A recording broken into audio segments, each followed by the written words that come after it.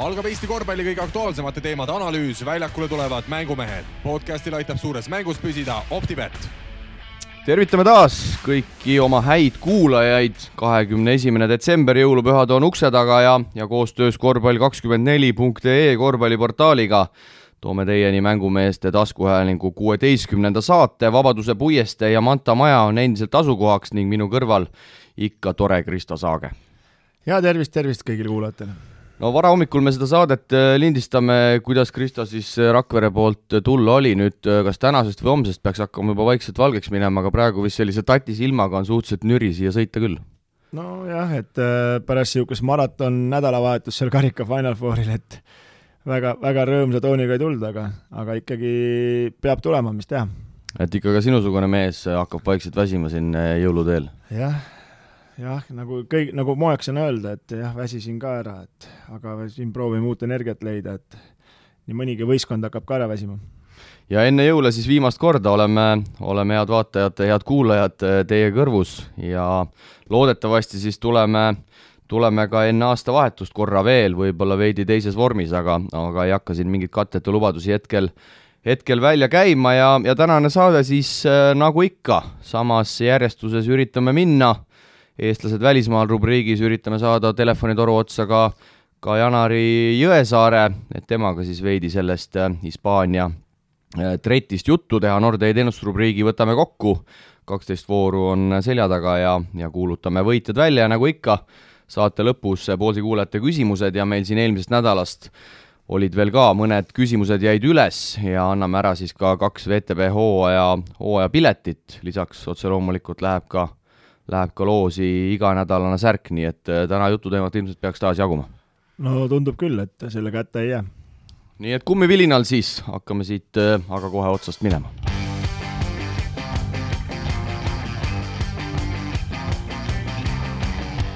Eesti-Läti ühisliiga ja siin ikkagi 3 mängu oli see nädal, põgusalt peatume ka karikal, aga kuna meil siin nädalavahetuse suud kõvasti vahutasid, siis ma arvan, et üsna põgusalt karikamängud ka üle räägime. Teisipäeval Pärnu Graamo ja Graamo siis ikkagi korra sel nädalal sai Pärnuga mängida ja mingil määral sai selle häbi maha pesta. No korra sai mängida, aga ei tea, kas nüüd häbi maha sai pesta, sellepärast et ikkagi valusalt tuli tuppa esimesel poolajal ja ikkagi Kiin jälle ka möllutas, et ei jätnud võimalust Pärnus jällegi tsirkust teha. Ja Kiin siis pingile pandi, võib öelda, ja tagus seal Pärnu spordihoone inventaari ka ja seal kohati isegi tundus, et Stelmachers tahtis ta riietusruumi saata. Kiin sellega vist päris nõus ei olnud, aga Sten Sokk kindlasti märksõna selles teisipäevases mängus mees, kes sisuliselt enda sõnul vähemalt mängib ühe jalaga hetkel, see jalavigastus ikkagi annab tunda, tuli, nägi ja tegi. Ja, et ikkagi tassis, ütleme, selle Graamo võidule, et seal Pärnul oli ikkagi päris hea hoog sees ja mängis nauditavat korvpalli, aga seal Sten Sokk ikkagi oma söötude ja kolmestega seal ära murdis. Ja tegelikult Sokk pärast mängu seal intervjuus ka ütles, et andis väga hästi nii-öelda endale ka mõista ja võistkonnale, et PAF-liigas võib niimoodi olla, aga ühisliigas ikkagi on vaja sinna Graamosse ka neid häid individuaalsete oskustega mängijaid, kes ikkagi selle 1-1 pealt need asjad ära otsustavad. Nojah, seal ei hakka veel karikasse minema, aga siin võib väikse paralleeli tuua, et ega Kalev Graamot võita tahad, näiteks ise võita tahad, siis sa pead ikkagi 1-1 suutma kõvasti neid üle mängida, et seal võistkondlik kaitse toimib ja mingid vabasi auke ja niisama haljaavasi korve väga ei saa. Et sisuliselt me võime paralleeli tõmmata, et Graamol VTB-s on vaja individuaalselt häid mängijaid, kes arutaks VTB võistkondade kaitse lahti ja näiteks siis Pärnul PAF-liigas Graamo vastu täpselt samamoodi. No täpselt sama seis jah, ja ütleme siin Pärnu on oma võidud siin põhiturniiril ka sellega saanud, et teised ei ole suutnud nende 1-1 kaitset üle mängida, et nad mängivad võistkondlikult 1-1 enam-vähem kaitset, aga päeva lõpuks ikkagi tehakse oma liikumised ja kattest ja Plaus seal vahetab ja Kirves seal vahetab ja seal need vaja üle mängida, et sellesse kõik mängu tulemus oleneb. No üks lahkuja ka vahepeal Kalev Graamost, Gabriel Piiler siis, kelle ema olevat Ameerika Ühendriikides haige, päris kiirelt läks Graamost ära, oli seal andnud päevas ette teatamisega managerile märku, et lennupiletid juba välja valitud ja kõik nii edasi. No kui palju selle mehe minek nüüd, mis augu ta jätab, ma Indrek Reinbokiga karika ajal ka rääkisin ja mainis, et tegelikult selline päris VTB kvaliteediga mees ta ikkagi ka treeningutel oli näha, et ei olnud. No olen täiesti nõus selles mõttes, et ma arvan, pigem oli see hea Kalev Cramoga, et nad tast, no ei taha nagu midagi nagu selles mõttes halvasti öelda, aga et lahti said ja nüüd vahetavad siin mängijaid, et esimese mängu tegi ju super jälle, nagu ikka need kõik välismaalased ju Zenidiga tegid ju super mängu, kõik kolmekesti ja Piilar tegi ka seal hea mängu, aga pärast seda hakkas nagu nool alla minema ja tuli vigastus ja lõpuks ta ikkagi nagu ei leidnud oma kohta. Ja Cramosse peaks homme tulema ka uus serblane Brano Djukanovic, 25-aastane serb ja ma eile Reinbokiga pärast finaali ka rääkisin, et 12 meest pluss Sunelik on koosseisus ja kes sealt nüüd VTB mängudes välja jääb, no ilmselgelt Pahvliigas Stelmachers võib mängida ka 12 mehega, aga sinu hinnangul, kui serblane osutub nüüd mängumeheks, siis kes seal seda pinki rohkem nühkima hakkavad, kas ikkagi Jaanis Kaufmannisel võiks seal minna väga raskeks? No Kurbas ja Kaufmannis on siin isiklik arvamus, et nende mänguminutid hakkavad limiteeritud olema, et siin karikas ka tegelikult kõik said suht võrdselt, aga Kurbas sai nagu natukene vähem, nagu ütleme, et aga ma arvan, et seal on ikkagi seis on selline, et kes just ütleme, treeningutel tõestab ennast ja see oma võimaluse saab ja kui mängus ära kasutab, siis on nagu korras, et päris huvitav seis, et sa rääkisid pärast karikal Final Fouri siin selle Reinbokiga, aga vaata, ma olen nii kõrge tasemega rahvusvaheline vend, et Aksel Vairaks tuli ise minuga rääkima, rääkis pikalt laialt seal ja uuris siin elu ja maid ja küsis, mis toimetad ja siis ka siin arutasime natuke seda Kalev Cramo asja ja siis üks asi, mis nagu jäi kõlama, ütles, et ma küsisin, et kas see Kiin on nagu natukene hull või mis värk nagu on, vaata. Ja siis ta ütles, et ei ole nagu selles mõttes, et ei ole hullu midagi, et aga vaata, me toome mängijaid, keda me peame hakkama õpetama, et meil ei ole raha, et osta kohe valmis mängijat, et aastast aastasse et toome mängijaid, keda õpetada, noh, et eks temaga probleeme on, aga proovime nagu hakkama saada ja noh, mõnes mõttes on see nagu õige ja arusaadav. Aga siit jääb ikkagi kõlama, et sul ikkagi uhke tunne on, et ikkagi Vairoks Cramo abitreener, välismaalne ka veel tuli niimoodi ise sinuga rääkima. No tuli jah, nagu jooksis kohe minu poole, et ma ei saanudki aru, ma nagu ehmatasin ära, no, et võtsin oma inglise keele leksjonäri välja sealt taskust jälle ja vaatasin, mis seis on, et aga äkki oli asi selles mängumeeste pusas? Ma kardan, et see asi oli selles, et talle meenus, et rahvast oli nii vähe saalis, et vaatas, et otsis tuttavaid nägusi ja siis tal tuli meelde, kus ma teda loputasin aastast aastasse siin ikkagi erinevates liigades, aga ei jaa, et ja siis ma nagu tõin talle nagu näite, et Zenidi mängu ju tegi nagu super kui esimese ja siis kõik arvasid, hakkabki nii olema, no ja siis ta ütles, et no nii oligi, no ja ta ise arvas ka, et hakkabki nii olema, et ma ei tee tüüle ka veel 9-10 kolmeseid ja siis oligi nagu nii, et minu jaoks nagu polegi siin mingit liigat, noh. Lähme edasi, kolmapäeval TalTech siis enamik mänguajast Rapla vastu oli tagaja rollis, aga lõpuks võeti siis ikkagi napp 77-74 võit Rapla meeskonna üle ja Kristo, mis toimub? TalTechi 4. järjestikune võit ja minnakse pikale jõulupausile siis selle pealt. Jah, ja juba mitmes mäng järjest üle 70 punkti ka, et see hakkab ka juba nagu selles mõttes juba asjad on nagu toimima saadud, et seda mängu ma kahjuks ei näinud, aga siin eelnevaid mänge olen TalTechis näinud ja ütleme nii, et Sokk tegi hea mängu, aga ütleme Sokk, Kangur, Keedus ja siis Kajupank, et palun ära sega vahele, eks ole, et Kajupank, et need teevad oma asjad selles mõttes ära, aga võiduks sellest üldjuhul ei piisa, et siin ikkagi ongi vaja hakata abi saama Smalts, Viilup ja kes need pingult tulevad, et need on ka nagu rotatsiooni nagu paremini sisse saanud ja nagu võistkonda aidanud ja sealt see edu võti on, ma arvan. No pärast Puideti esiliigasse, Hispaania esiliigasse minekut on võetud nüüd 2 võitu järjest ja mulle meeldib öelda, et loodus tühja kohta ei salli. Jaan-Erik Lepp 17 minutiga Rapla vastu 10 punkti, Schmalz pani seal kokku 16, kolmandal veerandal 1-11 ja Tanel Sokk on nüüd ka ikkagi tunduvalt nagu pildile tulnud, et tundub, et hetkel Puidetit veel taga ei igatseta. Ei, seda kindlasti, et selles mõttes respekt, et anti Puidetile kohe roheline tuli ja see on ka õige nagu käitumine, et kui mees ikkagi saab proovida ennast proovile panna uues liigas, kus ta pole ennem käinud, et see on nagu hea ja kindlasti seal neid mehi on, et siin ongi sinu Lepad ja Smaltsid ja Viilupid ja need peavad nagu pead hakkama tõsma, et ei saa niisama teiste peale loota ja äge, et proovime võita, et siin ikkagi nendest oleneb ka palju, et ka sokk sul 38 minutit ei kesta. Ja nagu Viilup ise siin ka tegelikult hooajalses intervjuus ütles, et ei taha enam see nii-öelda ilusate silmadega poiss olla, et on aeg nagu endale ka tõestada, et olen selles liigas ikkagi mängumees. No jah, et siiamaani tegelikult esimesed 2-3 kuud oli, et ilusa soenguga, ilusate silmadega, et võib-olla käiks juuksuris ära ja hakkab tulema. Ja üks mäng siis veel kolmapäeval, jällegi võib öelda, et Tartu enamik mänguajast Kastani areenal juhtis, aga lõpuks Tarvas ikkagi võtab selle napi võidu ära 85-78. No Tartul oleks hädasti tegelikult seda võitu vaja olnud sealt. No jah, Tartu oleks hädasti seda võitu vaja olnud ja ka ikkagi läks näppude vahelt ära ja ikkagi võib öelda, et pikkade sektoris jällegi probleemid, et Palantšunas tegi küll hea mängu, aga rohkem abi kuskilt ei tulnud, et seal Toomas Raadik, kes on liitunud võistkonnaga, ikkagi ei ole sealt mingit abi nagu selles mõttes andnud, et seal mängus ka üks episood, ma vaatasin, oli 30 sekundiga tegi 3 viga kõigepealt rünnakul ja 2 kaitses järjest, et see nagu sööb võistkonda ja ta nagu ei leia oma kohta, et ta on ikkagi puhas viska, et teda ikkagi pikaks panna ei saa ja hetkel sinna rotatsioonid hästi ei sobi.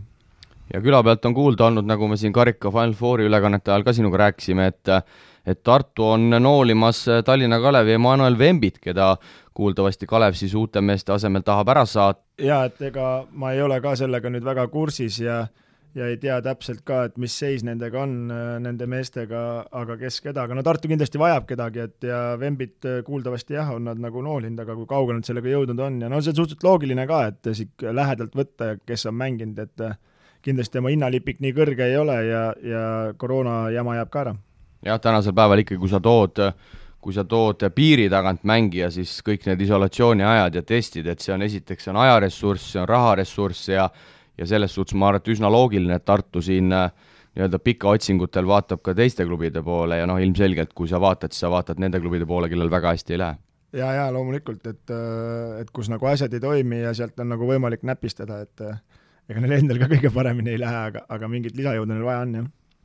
Nii et 3 mängu oli siis Pahv Eesti-Läti liigas, nii palju veel öelda, et enne aastavahetust pärast jõule üks mäng siis 30. detsembril Tallinnas, Tallinna Kalev, Tallinna Ülikool ja Rakvere Tarvas ja pärast seda siis lähevad mängud edasi 6. jaanuarist. Põgusalt Karika Final Fourist ka, nagu me saate alguses ütlesime, me oleme kõvasti siin vahutanud 2 päeva järjest sellest ja käime ikkagi suhteliselt põgusalt üle, no poolfinaalid Kraamo võttis kindlalt Tallinna Kalev ära ja teisest poolfinaalist võib öelda, et tuli üllatus, kui Tarva Ramm käis kodusaalis üle Pärnust 83-78 ja pühapäeval siis kõigepealt pronksi mängus Pärnu oli tegelikult seda eduseisu Tallinna Kalevi vastu maha mängimas, aga Mihkel Kirvese lõpuks ikkagi pronksi Pärnule tõi ja finaalis tahame me või ei taha, mänguks ei läinud, korralik pakk Rakvere Tarvale Karev Kraamo poolelt 95-56.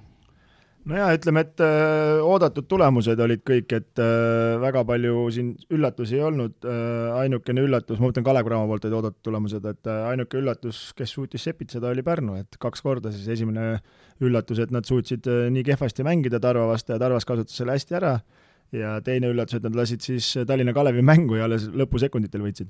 No räägime naistest ka veidi, Kristo tegi siin naiste korvpalli kommentaatorina suure debüüdi ja Tartu Ülikool siis lõpuks võitis numbriliselt üsna kindlalt 72-55 ja Anna-Grete Asi valiti siis finaali kõige väärtuslikumaks mängijaks, 21 punkti, 7 lauda ja 4 söötu ja Tallinna Ülikooli poolel tundub, et Merika Andersonist üksi jäi veidi väheks, et teised liidrid ikkagi ei suutnud seal kaasa väga aidata.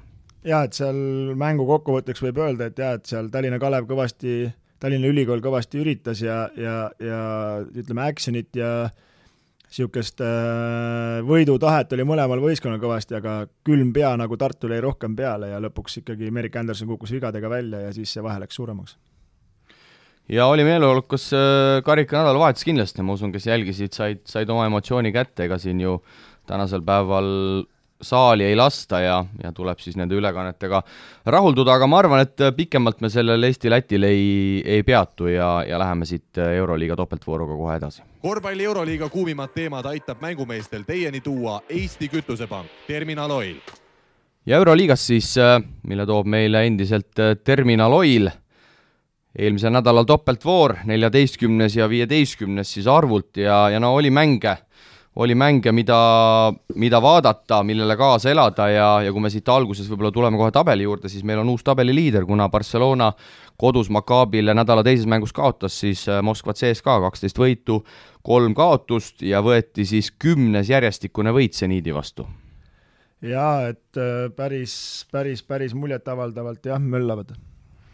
Ja CSKA siis 2 võitu eelmisel nädalal sai, kõigepealt teisipäeval FSi vastu koguni 165 ja siis käidi neljapäeval üle ka Zeniidist, nagu öeldud, reedel, 83-65 ja no Mike James ikkagi hetkel tundub küll pidurdamatu olevat.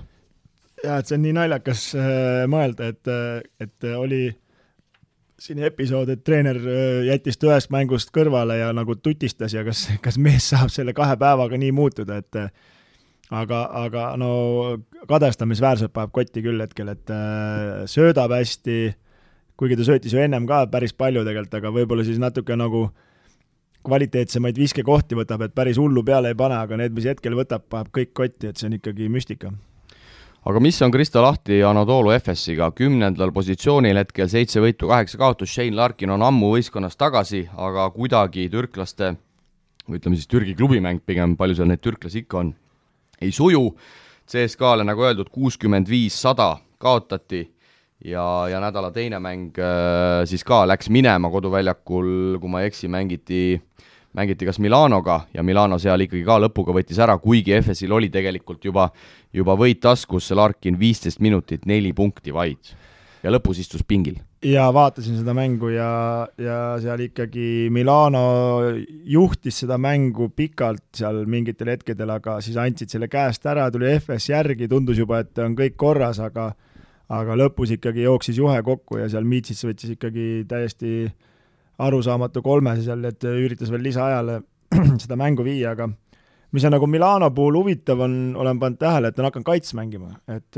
Milano on hakanud kaits mängima ja mängivad nagu päris nauditavat korvpalli ja ikkagi, ma ei tea, jah, Shane Larkini kehakeel oli ka sihuke, et ta nagu rohkem nagu veedab aega väljakul, kui nagu ette võtab, et natukene muidu eelmine aasta oli pall käes, siis kogu aeg tegutses, kas pani peale või tekitas teravusi, et hetkel nagu peidab rohkem ennast väljakul. Huvitav, kuidas see asi niimoodi on pöördunud, sisuliselt ju võistkonna koosseis on täpselt sama, mis eelmisel hooajal, okei, Larkin oli vigastatud, siis sai ta koroona kätte ja nüüd on ikkagi täitsa nagu mees augus, ma ei tea, võib-olla seal vigastus on endiselt vaevamas, aga jube raskelt tuleb, et eelmisel hooajal see mäng oli tunduvalt voolavam.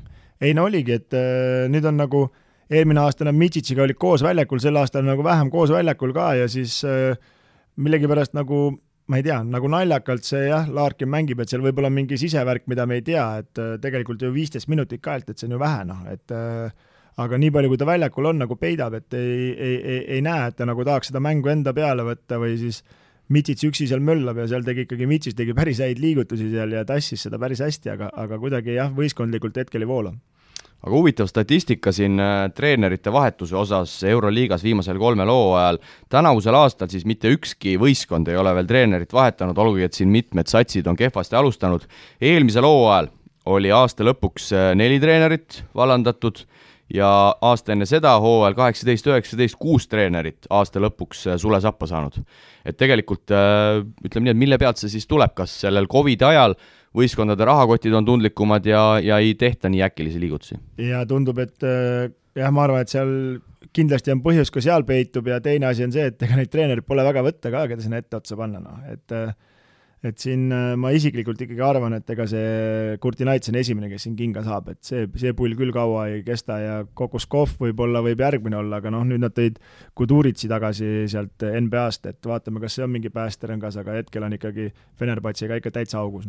No ma arvan, et kõige paremini ilmestas see Žalgirise mäng, kui mängu lõpus võistkonna kapten Melih Mahmatoglu pani seal korraliku litri pallile jalaga ja üks video oli ka tehtud, et see ilmestab Fenerbahče tänavust nii-öelda seda okei, algus oli tegelikult enam-vähem, aga nüüd siin viimastes mängudes on ikkagi kaotatud ju koguni 7-8, et see rong läheb küll ikkagi täiesti vales suunas praegu. No ja on kaotatud ikkagi päris suurelt, et siin ei ole nagu, et mingi mängu lõppudega või mingid siuksed olukorrad, et ikkagi siin on ikka pakid saadud, et 20+ ja tuleb kogu aeg tuppa ja et seal oligi huvitav olukord, et 99-62 oli seis ka, et kohtunik vaatas ka siukse näoga, et kas panen veel tehnilise ka, et siukse käitumise võiks panna, siis mõtlesin, mis ma ikkagi maas lamajad siin veel tümitan, et jättis selle olukorra nii, aga jah, jõhkralt ikka vennal ikkagi kees üle ja kindlasti ei ole ta rahul sellega, jah.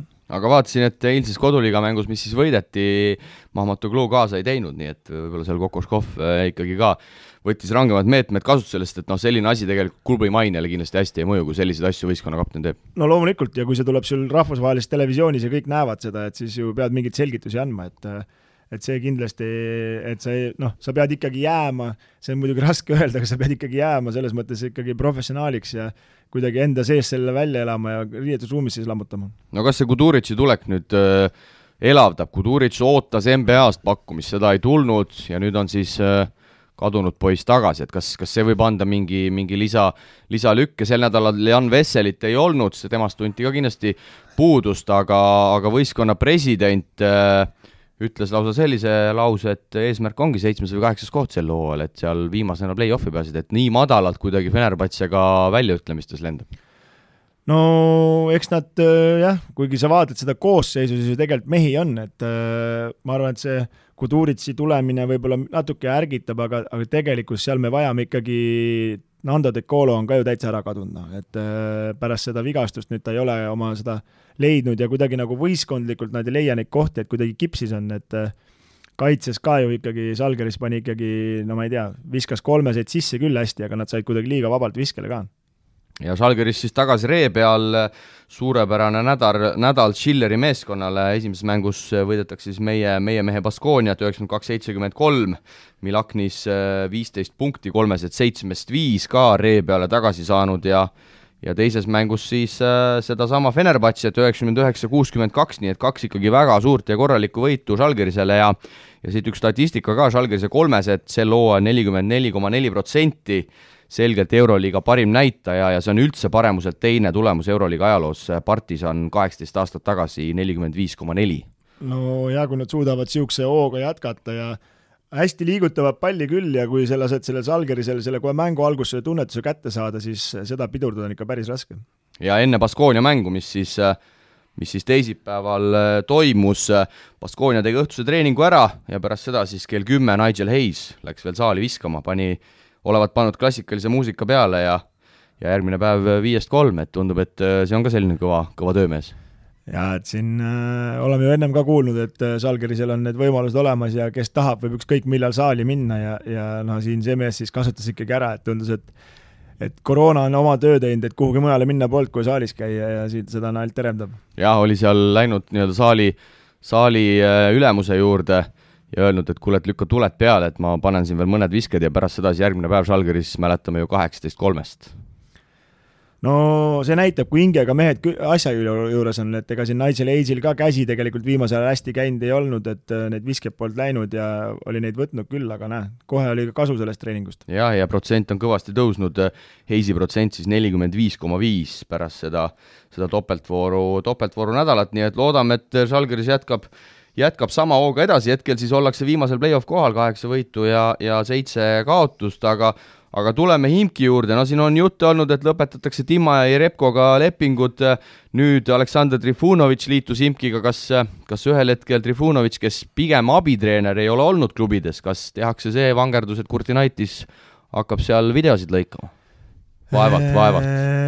Pigem sõidab Leetu tagasi, et ikkagi, ma arvan, tema viimane päästerõngas oli see, et Asveli võita, aga seda me teame isegi, kuidas seal jälle käsi käis, et päris ikkagi, kaitses üldse ei toimu, Asvel pani ka 90 sanga ja kõik panevad 90 ja kui tundub küll, et kui Imki võita tahab, siis peavad 105 panema, sest et kaitses neil midagi ei toimi ja muidugi Asveli mängus ju juhtisid juba teisel veerandal äkki mingi 14 või midagi siukest punktiga, et üle 10 oli see kindlasti ja ikkagi andsid selle mängu käest ära. No McCollum Barcelona vastu kolmapäeval 4 minutit, reedel Asveli vastu 5 minutit, hinnakvaliteedi suhe on paigast ära tundnud Kurtinaitis. Väga paigast ära, et seal ikkagi toimetas see meie poiss Jäitsev, jah, see väike poiss, see pani ju algus kohe mingid 3 ära ja kohe läksidki ette ja kõik nagu toimis, aga lõpptulemus oli ikkagi see, et Asvel ikkagi üllatavalt hästi on ennast pildile mänginud ja oma võimalused hästi ära kasutanud. Barcelona, Maccabi, no reede õhtul ma ei tea, kas saab enam paremaks minna, ma ütleks, et taaskord pretendent Euroliiga senisele parimale mängule 67-68, siis Maccabi tassib selle võidu võõralt väljakult välja ja no mis kaitset Barca jälle lõpus näitab, aga kuidas öelda, kas Maccabi kannatas ikkagi lõpuni selle mänguga ilusti ära. Tegelikult Maccabi, me sinuga rääkisime ka siin Rakveres, et Maccabi paneb ka julma kaitset tänasel päeval. Jaa, Maccabi paneb ja jõuab igale poole ja ütleme minu arust selle kaitse põhitala on ikkagi see, kui see Otello Anter on väljakul, et siis on need asjad ikka poole paremad, et see Siisits on niisugune natukene uimasem ja mitte nii tugev kaitses, et aga kui see Otello Anter seal on korvi all, et siis ikkagi neid kulpe ja asju ja möllu ikka on igalt poolt, et see on ikka ka kõva võitleja ja no ikkagi ka El Clasico võiks öelda, et see oli ikka kõva mäng, et vaatasid ja no mul oli lõpus sellest Smitsist oli kahju, et see mees enam ei seisnud püstigi ja Jasikevits pärast mängu ütles ka, et mõned mehed ei suutnud enam püstigi seista, et aga müts maha, et Maccabi suutis lõpuks siis selle võidu võtta, et neil on ju sel aastal alla 4-punktiseid kaotusi, ma ei tea, 7 või midagi niisugust, et päris palju, et siit ikkagi suutis ära realiseerida. Ja ma arvan, et selline võit kindlasti Maccabi meeskonnale annab sellist head enesekindlust ka, et suudetakse selline meeskond võõrsil lukku panna. No Jasikevits väga palju meeste üle ei torisenud ka, ütles, et me olime suhteliselt lühikese rotatsiooniga, ega ta seal tegelikult ei kasutanud ka neid pingimehi ülemäära palju ja nagu sa ütlesid, osadel meestel oli seal kõndimisegagi lõpus raskusi, et no see Smits ikkagi, no see mees annab endast väljakul kõik, Jasikevits on siin hooaja jooksul ju ka öelnud, et Smits trennis, et kõige kõvem treeni üldse, keda ta enam-vähem näinud on. Ja selles mõttes ma ütleks, et see Smits on ennast ikka jõhkralt pildile mänginud sel aastal, et ta on sellega võimaluse hästi ära kasutanud, mis Jasikevits talle andnud on ja no kaitses ta on ikkagi tugev tükk, ütleme ikka korralik tegija, et ta ju kaitses ja Otello Anterit seal, et see ei ole nagu kõige lihtsam asi, aga sellega sai nagu hästi hakkama ja seal Partsas on ka natukene nagu praegust vaatan niisugust nagu kasvatamisteemat, et tõenäoliselt Uertel saab kinga, eks, kuna Jasikevits ütles, et kui kaitses mängis, minu võiskas mängida ei saa, nüüd ta istub seal, otsib endale uut klubi on ja eks nad siis toovad kedagi juurde. Jaa, siin Jasikevits eile alles meedias ütles, et otsivad nii-öelda, kuidas öelda, win-win olukorda mõlemale, nii mängijale kui klubile, et selgelt ilmselt Hörtel on lahkumas, Fenerbahce on huvi üles näidanud, no tegelikult ei ole kehv mees, aga Jasikevitsus on nii, ütleme heas mõttes pirtsakas, et ega ta, nii palju kui ma kuulnud olen, ega ta Žalgirises ka, ta ikkagi üks päev tahab ühte meest, teine päev tahab teist meest, kolmas päev tahab kolmandat meest, et ega ta ei ole ka, me vaatame seda väljast pilti, et kõik on jube ilus ja särav, aga tegelikult ta on ikkagi päris pretensioonikas. No väga pretensioonikas ja ta oma nendest tegudest nagu ei tagane ka tundub vähemalt, et võib-olla Hörtel, ma ei tea, võib-olla oli juba see hooaja algusjutt, et hakkad kaits mängima, kui hakkan kõik, eks ole, aga sellega ta ilmselgelt rahul ei ole ja mehel enam võimalust ei anna, et nüüd on ainult üks uks ja siis see muidugi jätab sellele võistkonnale ka ikkagi siukse mulje, et keegi ei saa jalga sirgeks lasta, muidu on minek. Aga pull on see, et Jasikevitsil jälle mingid oma projektid seal, no Artjom Pustovoi, need Euroli kommentaatorid meil seal norivad kõvasti seda meest, aga võtta näpust, mees ju tegelikult Maccabi vastu tuli ja tegi väga, väga ilusti, siis on seal see Sergi Martínez olnud, Leandro Polmaro, et Jasikevitsus selgelt ei vaata meeste nimesid, hinnalipikuid ja CV-sid, vaid vaatavad ikkagi, mis potentsiaal kelleski peidus on. No seal igal mehele, ma arvatavasti öeldakse juba trennis ära, nüüd lähed, Pustovoi on 2 mängu järjest ja põhiviisikus olnud, et see mäng oli ka põhiviisikus ja siis ma mõtlesin, okei, Davis tuleb vahetusest, aga Davis oli puudu ja see on ikkagi suur löök hetkel Barcelonal, et Davis ikkagi arutab seda mängu ka nii rünnakul kui kaitses päris palju, nii et see muidugi oli ka suur märk, mille pärast see kaotustuppa tuli. Ja see, kuidas 28-aastane ukrainlane 2.18 pikk Pustovoi seda pikerroll kaitset seal mängis ja pani neid step out ehk siis astus sealt kattest välja, see oli ka päris vaatepilt omaette. No ma arvan, et see mees pole oma elukarjääri jooksul teinud seda, et nüüd on poole aasta, kui end ära õppima, et ega ta on ju tegelikult tükk aega vist seal Barcelona süsteemis juba olnud see Pustovoi seal mingi aastaid juba, aga ta pole mingit võimalust saanud seal midagi tilbendanud on lihtsalt. Jaa, see on nagu Petšerov paneks üks kaitset, see mulje oli kohati. Et aga ei, mees sai oma võimaluse, eks Bartsal on see ka, et ega neil tahavad ju seal Hispaania liigas ka hästi teha, aga samas ei taha ju Jasikevitsus kõiki mehi tühjaks tõmmata, et see on ju ikkagi kõvasti tihedam liiga, kui oli kunagi, ütleme, Leedu liiga, et seal käis neil see jõud kergemini üle, et selleks on ka vaja mehi ette valmistada. Kuule, aga räägime Albast ka. Alba on võib-olla ilma asjata tähelepanuta jäänud, võidetakse siis teisipäeval võõrsil lisaajal Zvezdat ja teises mängus Panathinaikose vastu tuli küll suur kaotus, aga tegelikult Alba on viimastel nädalatel väga hästi mänginud ja tõusnud 12-ndaks, jagavad siis lausa 11-12 kohta Baskoniaga 6 võitu, 8 kaotust, et tegelikult vanameistri Garcia Renessi käe all mängivad väga, väga korralikku korvpalli viimasel ajal. Ja Alba on siuke üllatuslik sats nagu Tarvas, ütleme, et kui sa lased nad jooksma ja tuhhi üles saada, siis võib pahandus majja tulla ja no Cervena Svesta ikkagi pigem jälle selle mängu ära andis ja Alba ikkagi võitles selle lõpuni ja et lisaaega see oli muidugi kõvasti sellel nädalal, et Alba jah, et on siukene must hobune, kes võib kõiki ammustada, aga ei ole mingi tipsats. No kuula Alba graafikut ka, enne topeltvooru siis pühapäeval kodus Bamberg, teisipäeval oldi võõrsil Zvezda vastu, sealt sõideti Belgradist edasi Ateenasse 2 lennuga, neljapäeval mängiti Panathinaikosega ja laupäeval mängiti kodus koduliiga mängu Ulmiga, ehk siis 7 päeva jooksul 4 mängu. Ja 4 sellist mängu, et sa ei saa kuskil lõdvaks lasta. Ja ega neil ju ei ole ka mingi superstaarid, et seal käime kelleski üle, et see ongi nagu, see nagu näitab võistkonna sisu ja kuidas neil see koduliiga mäng läks? See on hea küsimus, kohe vaatan järgi, aga selles suhtes, et nad on ka eelnevatel hooaegadel palju mänginud, aga nüüd on koroona tõttu neid mänge edasi lükatud ja see teeb selle graafiku nagu veel hullemaks, kui see oli eelmistel aastatel. No ja siin ongi see Zeniidil on ka ju sama seis, et siin Zeniidil lükati neid Euroliiga mänge edasi ja kui nüüd ikkagi järjest uuel aastal hakkavad need mängud tulema, et siis läheb ikka see graafik päris hulluks, et Zeniit ikkagi suutis ka siin ju selles nädalal mängis Bayerniga, teine Saksa klubi, kes on väga hästi mänginud, et suutis neid ikkagi maha murda, et terve mängu olid taga, aga lõpuks ikkagi võitsid. Ja olgu siis öeldud, et Berliini Alba Ulmi võitis 10 punktiga ja tegelikult Ulm on üks tihedamaid satse koos meie Maik-Kalev Kotsari Hamburgiga sel hooajal Saksa liigas, nii et see on ikkagi metsik, ma ütleks, ja seal olid lennud ka veel juures, et Saksamaalt sõideti kõigepealt Belgradi, Berliin, Viin, Belgrad liin siis ja sealt edasi Belgrad, Frankfurt, Ateena, et sa ei saa otse lennuga ka tänasel päeval Belgradist Ateenasse, et see on nagu korralik adalip, sa tead väga hästi mängijana, kuidas need lennud tegelikult mõjuvad ja need pikad ootamised. Ja siin me ei tea, kui kiiresti need lennud ju edasi läksid, võib-olla olid lennujaamas vahepeal 8 tundi, istusid pingi peal ja ootasid, mille saad minna, et kahjuks rahakott Albal ei luba mingit charterlende võtta endale, et ja see on ka kindlasti miinus.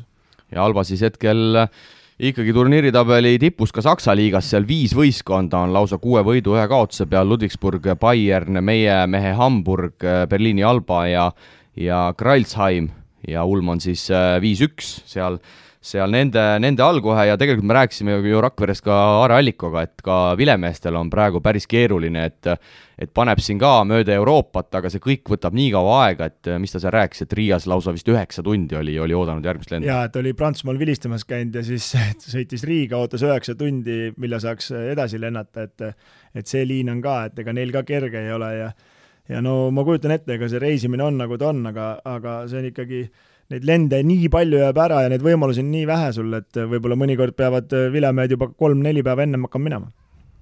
No väike trivia ka, Kristo, vaatasin siin põhiturniiri parimaid viskajaid, lauavõitlejaid ja söötjaid ka. Mis sa arvad siis viskajate osas, kes on esimene ja kes seal esiviisikus võiks olla? Mike James on esimene, 19,9 punkti keskmiselt. Ja seda ma tean, seda vastust ma teadsin. Mitsic on seal kindlasti kuskil. Mitsic esiviisikus ei ole. Ei olegi, no Aleksei Sved on kindlasti. Sved 17,8, kolmas. Jordan Lloyd teine, 18,7. Ja siis Mirotic 5, 16,7 ja neljanda mehe Will Beckin, jaa, 16,9 piilud või? Ei piilu, ma jagan seda kossuvärki. Nii, ja siis lauavõitlejad ka? No siin juba läheb raskemaks, sellepärast, et siin juba peab mõtlema, kes palju mängib, kus mängib, et pakun ikkagi lauavõitluses on ka päris huvitavaid. Kaksikjuhtimine. Ja päris huvitavaid, et siin võib isegi CSKA Milutinov võib kauni sees olla. Ja Milutino jagabki seda esimest teist kohta. Ja siis Mirotic võtab ka lauda kõvasti, aga kas nii palju? Ja Mirotic on 4, 6,5 ja ülejäänud see esikoha mees, kes jagab Milutinoviga suhteliselt lihtne, ülejäänud 2 võib-olla isegi mitte nii loogilised. Kas Panathinaikosest tuleb see mees? Ei, ma ütlen siis ära, Miljotinoga jagab esimest kohta otse loomulikult Valter Tavares, 7,5 siis ka temal, 3. on Jalen Reynolds Bayernist, tegelikult väga suur üllatus ei ole, aga võib-olla ei ole nii tuntud nimi, 6,9 ja 5. kusjuures on Baskonia Polonara, 6,3. Jaa, et kui sa need nimed ette loed, siis mängude järgi võid öelda, et kõvad võitlejad kõik, et Polonara käib kõvasti lauas ja Tavares see võtab niisama ülevalt teiselt korruselt. Ja söötjad siis ka, vaatame esimest kahte ma tean. Aga kumb neist esimene on? Jätkuvalt on ikkagi Sved esimene. Sved Jaak 8,8, Galates teine 7,2, Pierre Henry 3. 7,1 ja Zeniidi Kevin Pangos siis 6,3 söötu keskmiselt mängu kohta. Päris võimsad numbrid. Tahtsin just samani jõuda, et päris võimsad numbrid ikkagi Euroliigas, et seda Baskonia Pierre Henry'd on ikkagi päris pull vaadata, et see lihtsalt tormab üle ja otsib kohe võimalus kellele anda, et siin ikkagi ja siin ütleme viimase kuu jooksul ikkagi on kõva võidujooks käinud Mike Jamesi ja selle Svedi vahel, et need ikkagi jagavad neid sööte päris julmalt. Ja eelmine voor, nagu see topeltvooru esimesel nädalal vaatasin, et 7 söötu pani esimesel veerandajal Nikolates, et seal ikkagi kui mehed ära panevad, siis ikkagi neid sööte tuleb. Aga Euroliiga, ütleme nii, et jõuludest ja aastavahetusest väga välja ei tee. Sel nädalal siis küll ei ole topeltvoor, aga on voor teisipäeval kolmapäeval, ehk siis juba homme me näeme Euroliiga korvpalli ja näeme ka kolmapäeval ja pärast seda siis mängitakse enne aastavahetust 29.30 ehk siis samuti teisipäev kolmapäev ja siis juba jätkatakse uuel aastal, ehk siis sellist vahenädalat mehed ei saa praegu. Ja meestel ei ole siin pausi ja oota, sa nüüd tormad ette, et minu lemmikmängija tegi elumängu ja sa jätad selle poolikuks vahele või? No nii, sinu minutid siis. Yeah. Real mängis topeltvooru nädalal 2 lisaaega või mitte 3 või? Kas esimene mäng läks topelt lisaaega? Esimene mäng, sul on õigus, esimene mäng teisel lisaajal Panathinaikosega. Panathinaikos tegi veel kirja Euroliigale, et kohtuniku töö oli igati alla arvestust ja teine mäng siis, mida vaatasin ka, tuli lisaajal Olümpiakose vastu, nii et Kreekas võtta nädalas 2 lisaaja võitu, 1 veel 2 teise lisaajal, see näitab võistkonna sisu ja see näitab ka Pablo Laso kohta midagi. Ja seal oli muidugi tõrv meepotis ka, et Randolph vist sai vigastada ja sellel võib pikk paus tulla. Ahilka, täitsa puruks pidi olema. Ja et sellega on ikkagi ka pahandus, aga ütleme nii, et uskumatu, et Real ikkagi pärast Campazzo minemist on ka päris hea mineku peale, sealt lõpust on ikkagi üles tõusnud, et mis sa teed, Laprovital vabavise on vähemalt selge, et seda pani küll nagu naelu seina ja nende vabavisete pealt kindel võit tuli. Ja minule isegi mängu all kirjutati, et kus see Kristo Saage nüüd on, aga tegelikult Sergei Lull tuli lihtsalt 30 sekki enne lisaaja lõppu, tõstis Laso ta pingilt üles, vend jäeti täiesti vabaks, põmm, 3 kotis ja mäng tehtud. Sisuliselt nii oli. No nii oli jah, ja mitte mäng tehtud, vaid ju siis sellest läkski lisaajale. Või oli see normaalajal? Normaalajal jah, et lisaajal nad mängisid ka Laprovitele vabavisetele, aga ütleme nii, et Rudi Fernandest on pull vaadata viimased mängud, vend tuleb ja laeb ja sisse ei lähe mitte midagi, ikka laeb aga edasi, et ja kas J.C. Carrollil on mingid probleemid, et see nagu vähe saab mängida, et minu arust nagu jube palju saab Fernandes mängida, et see tuli vist kohe mingi 5 minutiga laadis 5-3 peale, Laprovitel alustas ka kohe kõva laadimisega, pani 5-2 ära, aga jah, et see nagu vanaks hakkavad Kristo jääma, Carroll 83. aasta poiss. No ega see Lull või see Fernandes ju 85. Väga, minu aastane poiss, et peaks veel jäksama, et aga tegelikult ütleme nii, et heas mõttes vanameistrid panevad ju vägevalt.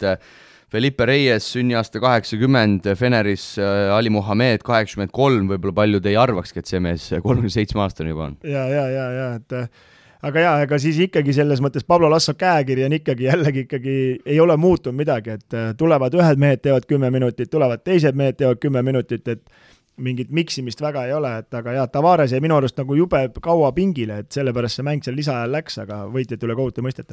Aga siia lõppu veel ikkagi tõstame mütsi Bayerni ees, endiselt jagavad siis 3.-4. kohta Real Madridiga, siin on ka ilusti tegelikult näha, et need jõujooned hakkavad nüüd vaikselt poole hooaja peal paika loksuma, CSKA 12-3, Barca teine 11-4, 10-5 on Bayern ja Real, siis nende all 9-5 on Milano, 9-6 Valencia, Zenit 8-5 ja Žalgiris 8-7, ehk siis tegelikult suured 3, ma ütleks CSKA, Barca ja Real ikkagi lähevad lõpuks, tundub, et sinna üles otsa ära ja no Maccabi ma arvan, et tõuseb ka, vaadates, kuidas Maccabi Varssa vastu mängis, hetkel ollakse küll 13, 6 võitu 9 kaotust, aga ma arvan, et kui Maccabi samamoodi jätkab, siis nad on ikkagi 8 sees kindlasti. Ja ma arvan küll, et Maccabil on sealt võistkond, kellel on nagu tõusta ja loodame, et Zenit peab vasta, et ma arvan, et seal peavad loobuma kahjuks kas sinu võistkond Valencia või siis Žalgiris sellest play-off kohast. No jaa, Valencial viskab ka ikka tükke sisse, kõigepealt võidavad võõrsil Olümpiakost üle 17 aasta, kus juures Valencia Kreekas sai võidu ja siis kaotati võõrsil Zvezda Zvezdal, no Zvezda kindlasti tuli hambad ristis võitu võtma ka, neil oli 5 kaotust järjest. Jaa, nii oli. Aga läheme edasi, aitab Euroliigast ja vaatame siis otsa ka põgusalt VTB Ühisliigale.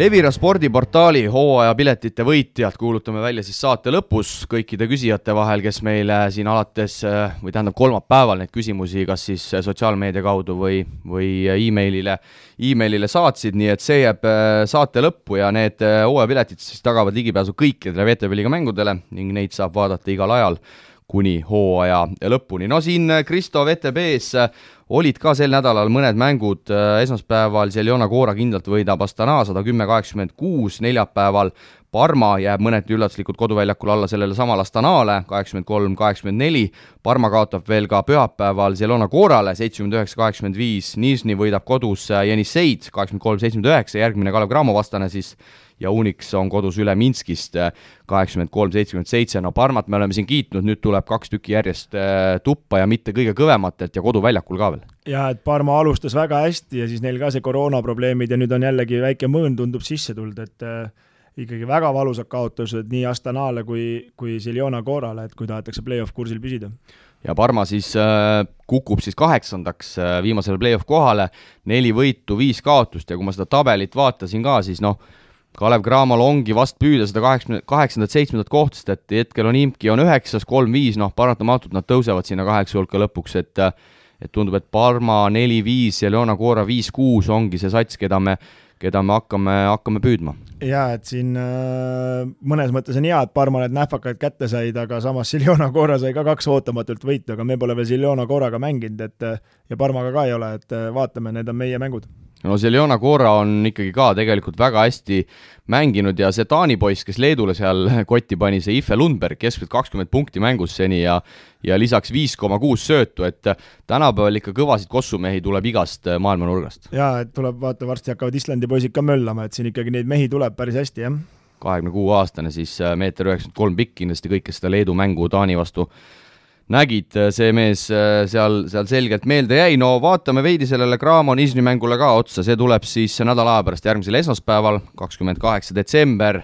Meie Kristoga peaksime olema mikrofonide taga. No kui ma vaatan karikamänge vähemalt Rakveres, siis olen positiivselt meelestatud, aga see, mis sealt vastu tuleb, on muidugi hoopis teine tase. No see on hoopis teine tase ja no selgelt Vairaks ütles ka, et nende jaoks on eesmärk VTB, et need karikamängud, no ma ütlesin, et need on nagu treening, siis ta ei taht sellega nagu nõustuda, ütles, et ikkagi tõsine värk, aga no nii peab olema, ja nii peab olema ja hetkel ikkagi mulle tundub, et see karika Final Fouri turnee ikkagi trenni mõttes oli neile väga hea, ja nad tegelikult näitasid klassi seal päris hästi.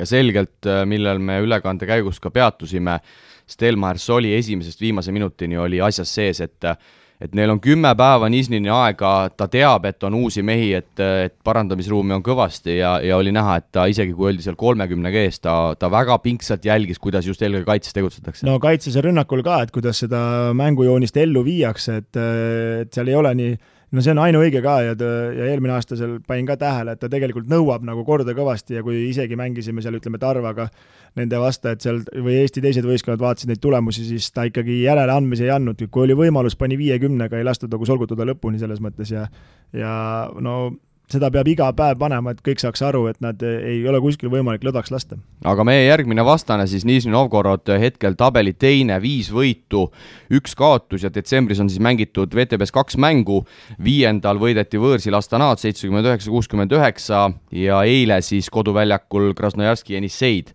83-79 ja mängitakse ka FIBA meistrite liigas ja FIBA meistrite liigas ollakse siis oma alagrupis, 4. alagrupis hetkel teised, Saragoza järel 2 võitu 1 kaotus ja ollakse siis sealt ka ikkagi järgmisesse ringi edasi minemas, nii et vägagi kõva tükk, mida pureda veel kord ütlen. Vägagi tummine ja kui ikkagi me oleme 100% valmis ja ütleme Niisnil siin väikesed äparused tulevad, suudame oma mänguplaani peale panna, siis võib ikkagi see meile edukalt lõppeda.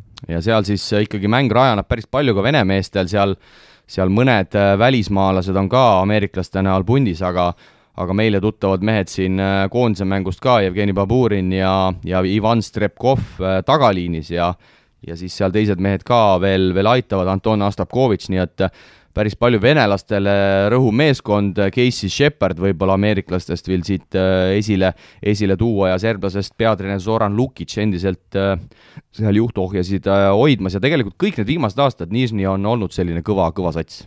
Jaa, Nižni on tipp-top sats olnud ja harrastavad niisugust kiiret korvpalli ja üritavad rünnakuga rohkem lüüa, aga tundub, et hetkel kaitse ka enam-vähem toimib, et väga lahtiseks pole läinud. Nii et nädala aja pärast esmaspäeval siis kõik Levira spordiportaali lainele ja vaadake siis Kalev Cramo mängu VTB liigas võõral väljakul Nižni Novgorodi vastu, nii et pärast pühi Kalev Cramo meeskond siis asub Venemaa poole teele, aga pikemalt siin ei peatu ja liigume siis edasi rubriigi juurde eestlased välismaal, kus proovime võtta telefonitoru otsa Janari Jõesaare.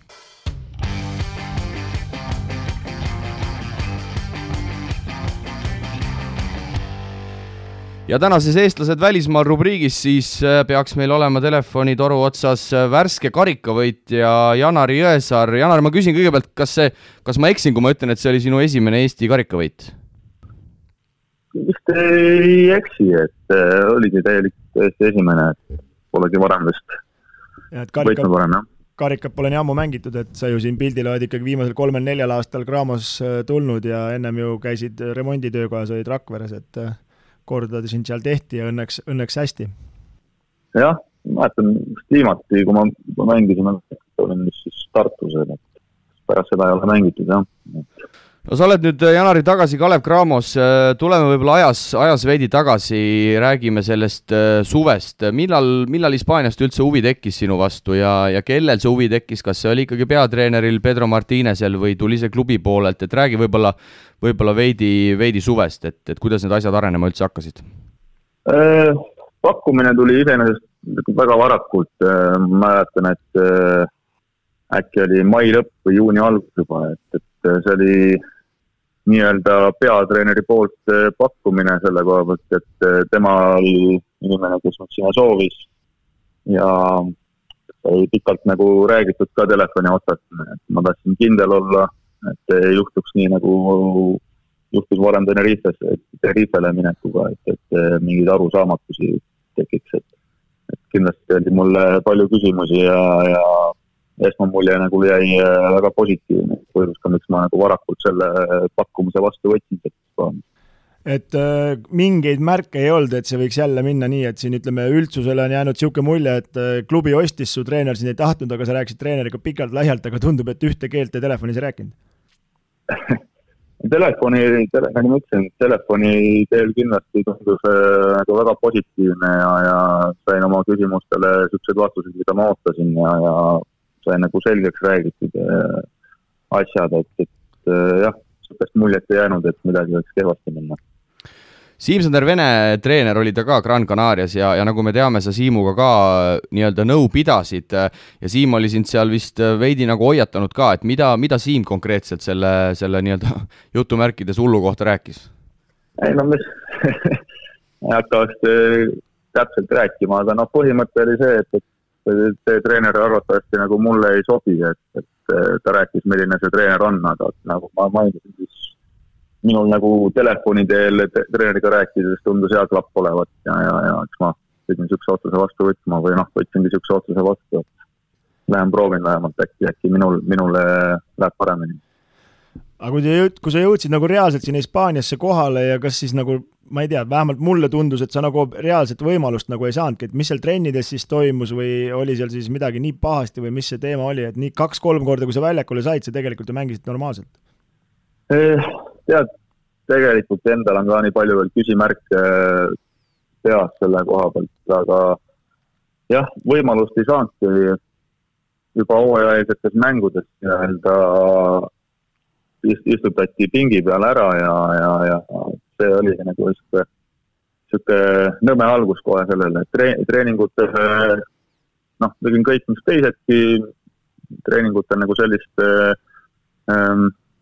ohumärki nagu üleval ei olnud, et ei peaks alguses ei olnud selles mõttes, et eks ikka nagu mõned arusaamatused olid, eks ole, võib-olla sisse sulandamine võttis natukene rohkem aega, aga paljud asjad nagu jäid küsimärgi alla, et mis ta siis ikkagi nagu minust tahab, et kahjuks ei saanud seda võimalust, et kui sain, siis eks pärast pikka pausi nii-öelda ei olnud kõige enesekindlam mängutunnetus ka, et võib-olla natukene rabistasin siis, kui nagu sain mingise võimaluse, aga jah, kahjuks. Sa ütlesid, et teil oli päris pikk telefonivestlus ka peatreeneriga, et mis ta siis täpselt sulle rääkis, et milline su roll pidavat olema, mida ta sinult seal väljakul siis täpsemalt nii rünnakul kui kaitses soovis, et olid sa ikkagi seal number 3 positsioonil, ma eeldan? Ma olin 3 peal, sai nagu räägitud nagu minu küsimused temal olid, et kas ta nagu mõistab, missugune mängija ma olen ja et mis ma nagu meeskonnale tuua võin, et kindlasti nagu ma ei ole nagu kattest mängija, et ma teen pigem nagu sellist musta tööd nii-öelda, et kindlasti see asi nagu läks natukene nihu seal, et ta nagu ikkagi võib-olla siis ei saanud täpselt aru, mis sorti mängija ma olen, et trennis ta võib-olla siis jällegi ootas miskit muud, et ei oska täpselt öelda.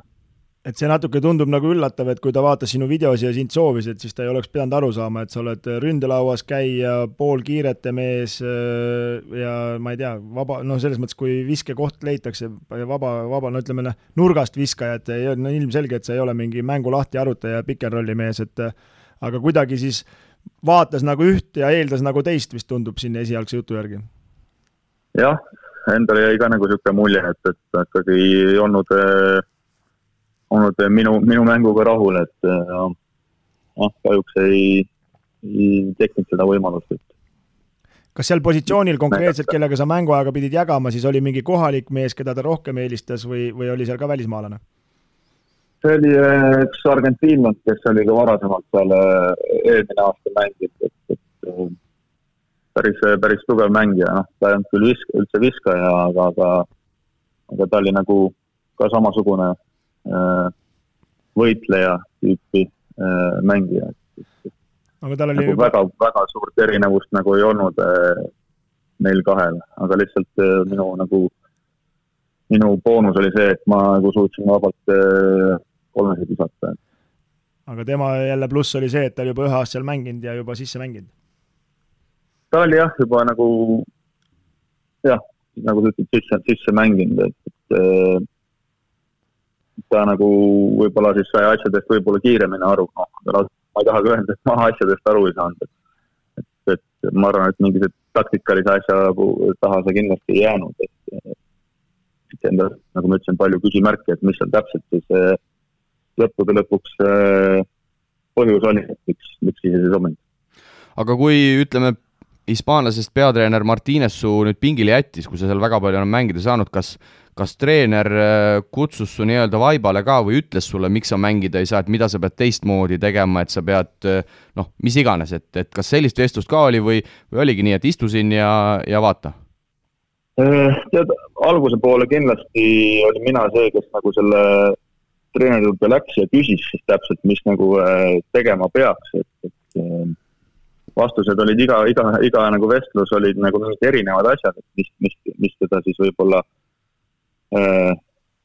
häiris või mis ma oleks pidanud teisiti tegema, et see on nagu see lumepalli efekt oli siuke tunne, et iga väike detail, mis mina nagu valesti teen, nagu minu peale siis pahandati rohkem kui teiste peale, kui nemad teevad samasid nagu vigasid, eks ole. Et kuidagi kasvas see nagu kasvas see nii-öelda meievaheline negatiivsus. Ebaklapp nii-öelda. Aga tema nagu jah, kindlat otsest nagu vastust temalt nagu tundus, et ei saanud ja ütles küll, et näed, oled paremaks saanud ja et väga hea, et keep it up aga noh, lihtsalt jutt vist oli järelikult. Et noh, seda üllatavam on see, et sa said ju sealt 2-aastase lepingu ka veel ja pidi nagu pikk periood tulema ja nii edasi, aga no ma arvan, et noh, ma ei tea, kas on nüüd ebakindlus kõvasti endal sees ka, et välismaale väga enam ei pressi või kui ikkagi tuleb pakkumine, siis tahaksid minna? Ei, kindlasti siht on ikka välismaale minna. Lihtsalt võib-olla tuleb natukene, noh, võib-olla siis teisi rohkem kuulata. Küsida rohkem võib-olla küsimusi ja kindlamaks teha, et kas ikka olen õige mängija sinna nii-öelda organisatsiooni. Pead norgu ei lase, et kindlasti on siit veel välismaale minna ja tegusid teha. Kas Janari hetkel, kui sa koondisse ära tulid, kas siis oli sul juba teada, et sa sinna enam Hispaaniasse tagasi ei lähe või tegelikult sel hetkel veel asjad olid lahtised?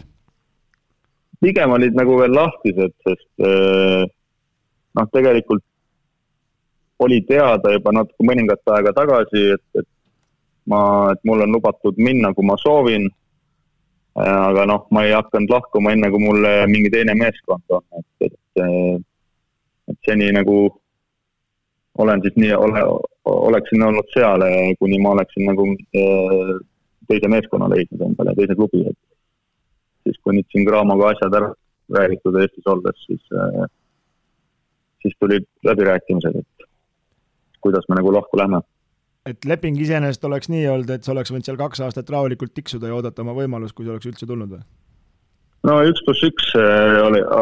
oli see leping ja oleksin saanud aasta lõpuni olla seal, hooaja lõpuni oma nii-öelda rahad nii-öelda kätte saada sealt, eks ole, aga jah, suvel oli see nagu klaus, et saab nii-öelda lahkuda.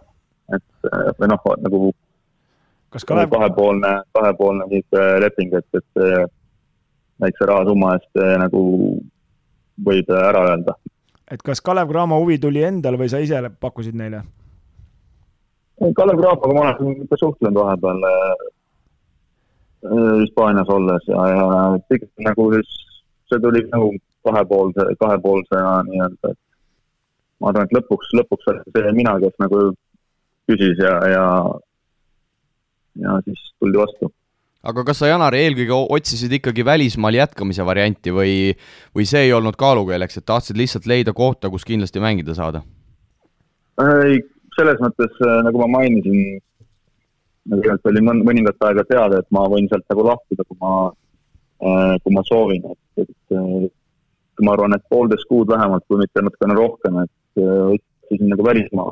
Aga raske on võib-olla agendil müüa, kui pole nagu mängimas näinud korralikult mängijat, et siis jah, välismaal oli nagu raske midagi asjalikku leida. Et siis otsustasingi selleks, et küll tulen Eestisse tagasi, soovisin jälle enesekindlust koguda ja näidata, midagi leida. Kui sa nüüd võrdleksid puhtalt enda vaatenurgast näiteks Kalev Cramo treenerit Stelmachersit, kellega sa oled pikalt koos olnud ja nüüd siis hispaanlast 59-aastast Pedro Martinezit, et mis need põhilised erinevused on või ikkagi üldiselt tipptreeneritel need nõudmised ja kõik asjad on suuresti samad? Need ei oskagi nagu selles mõttes niimoodi võib-olla võrrelda, et iga treener on nagu erinev ja mul nagu kindlasti on rohkem sõnu Stelmachersi koha pealt, et kindlasti mul on temaga parem klapp ja raske nagu võrrelda niimoodi, mis need nagu nii suured erinevused on, et üks ei oska nagu täpselt öelda. Aga kui sa sealt pingi pealt seda Hispaania liigat nagu jälgisid, kas see siis tõesti on nii tugev liiga võrreldes VTB-ga, et VTB-s sa tegid ikkagi, aga või on ikkagi puhtalt selles, et mängi lihtsalt treenerile ei sobi ja oma võimalusse ikkagi ei saanudki? Ma kindlasti arvan, et ma saatsin selle hästi hakkama, et ei ole nagu VTB-ga võrreldes nagu sellist vahet, et jah, kahjuks praegu on 2 korda, ma arvan, treeneri vahele, klapi vahele nagu asi kinni jäänud, et ei ole lihtsalt sobinud, et olen mängujoonisesse täpselt. Et kui ma nagu kõrvaltvaatajana vaatan sinu mängija tüüpi ja vaatan neid Hispaania võistkondi kas või Euroliigas, et siis ju tegelikult see peaks olema sinu liiga, et sihuke suhteliselt kiire mängu harrastamine, üles-alla jooksmine, lauas käimine, noh, võtame või Baskoonias selle Polonara, et mees on sinna kõvasti kanda kinnitanud. Jah, ei selles mõttes ma nagu ütlesin, et ma arvan, et see liiga mulle nagu sobiks isiklikult kindlasti, et lihtsalt jah, kahju, et me ei ole nagu sellist klappu saanud peatreeneriga, et saada ka nii-öelda siis kanda kinnitada seal. Kui naljaga pooleks, Janari, öelda, kas kerge selline Hispaania allergia on ka juba vaikselt peale tulemas või nii hull asi ikkagi ei ole, et kui Hispaaniast mingi pakkumine tuleb, siis kaalud tõsiselt? Ei, ma ei ütleks, et allergia. Võib-olla praegu nagu selles mõttes oleks isegi raske nagu leida sealt Hispaaniast mingit pakkumist, et kui nagu ma olen seal mitu korda käinud, et võiks näha, mis sellega saab, aga kindlasti kui tuleb mingine pakkumine jälle, siis tuleb läbi mõelda asjad ja ma kindlasti läheb nagu tagasi ja oleks hea näidata vanadele treeneritele seal näiteks, et näed, kui oskad meest õigesti kasutada, siis võib asja olla küll.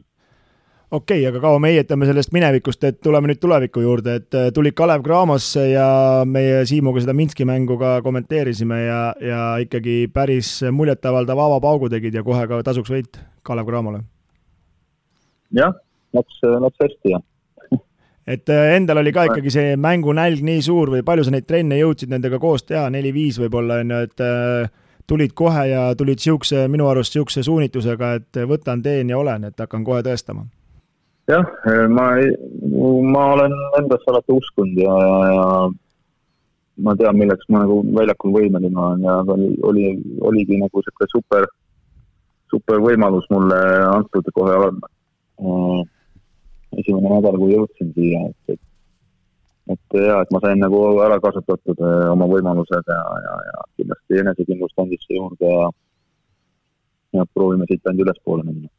Ma eeldan, et nüüd Kalev Cramoga sa ikkagi vast oled hooaja lõpuni seotud, et praegu kuskil ei rapsi isegi, kui midagi peaks siin postkasti tulema?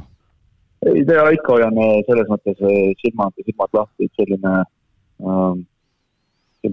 kokkulepe meil sai Cramoga tehtud, et kui mingi variant tuleb super pakkumine, siis ma kindlasti mõtlen selle asja läbi, aga noh, võib-olla lihtsalt nii kiiresti siit ära ei rutta kohe, et esimese pakkumise nagu vastu võtab. Vaatame, praegu on kindlasti Cramo-mees ja annan siin endast parima. Et kui siin natukene heietada minevikust, et kas VTB klubid pole sulle silma peale pand, ei ole Nižni Novgorodi või ma ei tea, Astanaasse või kuskile kutsutud? On ikka. Selles mõttes suvelgi oli niimoodi jutud siin ja mõni klubi nagu tahtis siin pakkumist teha, aga kuna ala eelarve võib-olla ei olnud koos või mida iganes ei olnud täpselt selgelt, siis kuna nii varakult suvel tuli mul Hispaaniast pakkumine, siis ma nagu teistele ei andnud ka võimalust seda reaalset pakkumist teha, et ma võtsin kohe põhimõtteliselt päeva pealt selle Hispaania pakkumise vastu. Kindlasti on huvi olnud siin Venemaalt, aga need ei ole nagu võimalust. Aga sa ise tunneksid, et süda tahab minna Venemaale kuskil avarustesse seiklema ja korvpalli proovima mängida? Kindlasti. Ei välista niisugust varianti tekib, et kindlasti Venemaale võiks minna küll, jah.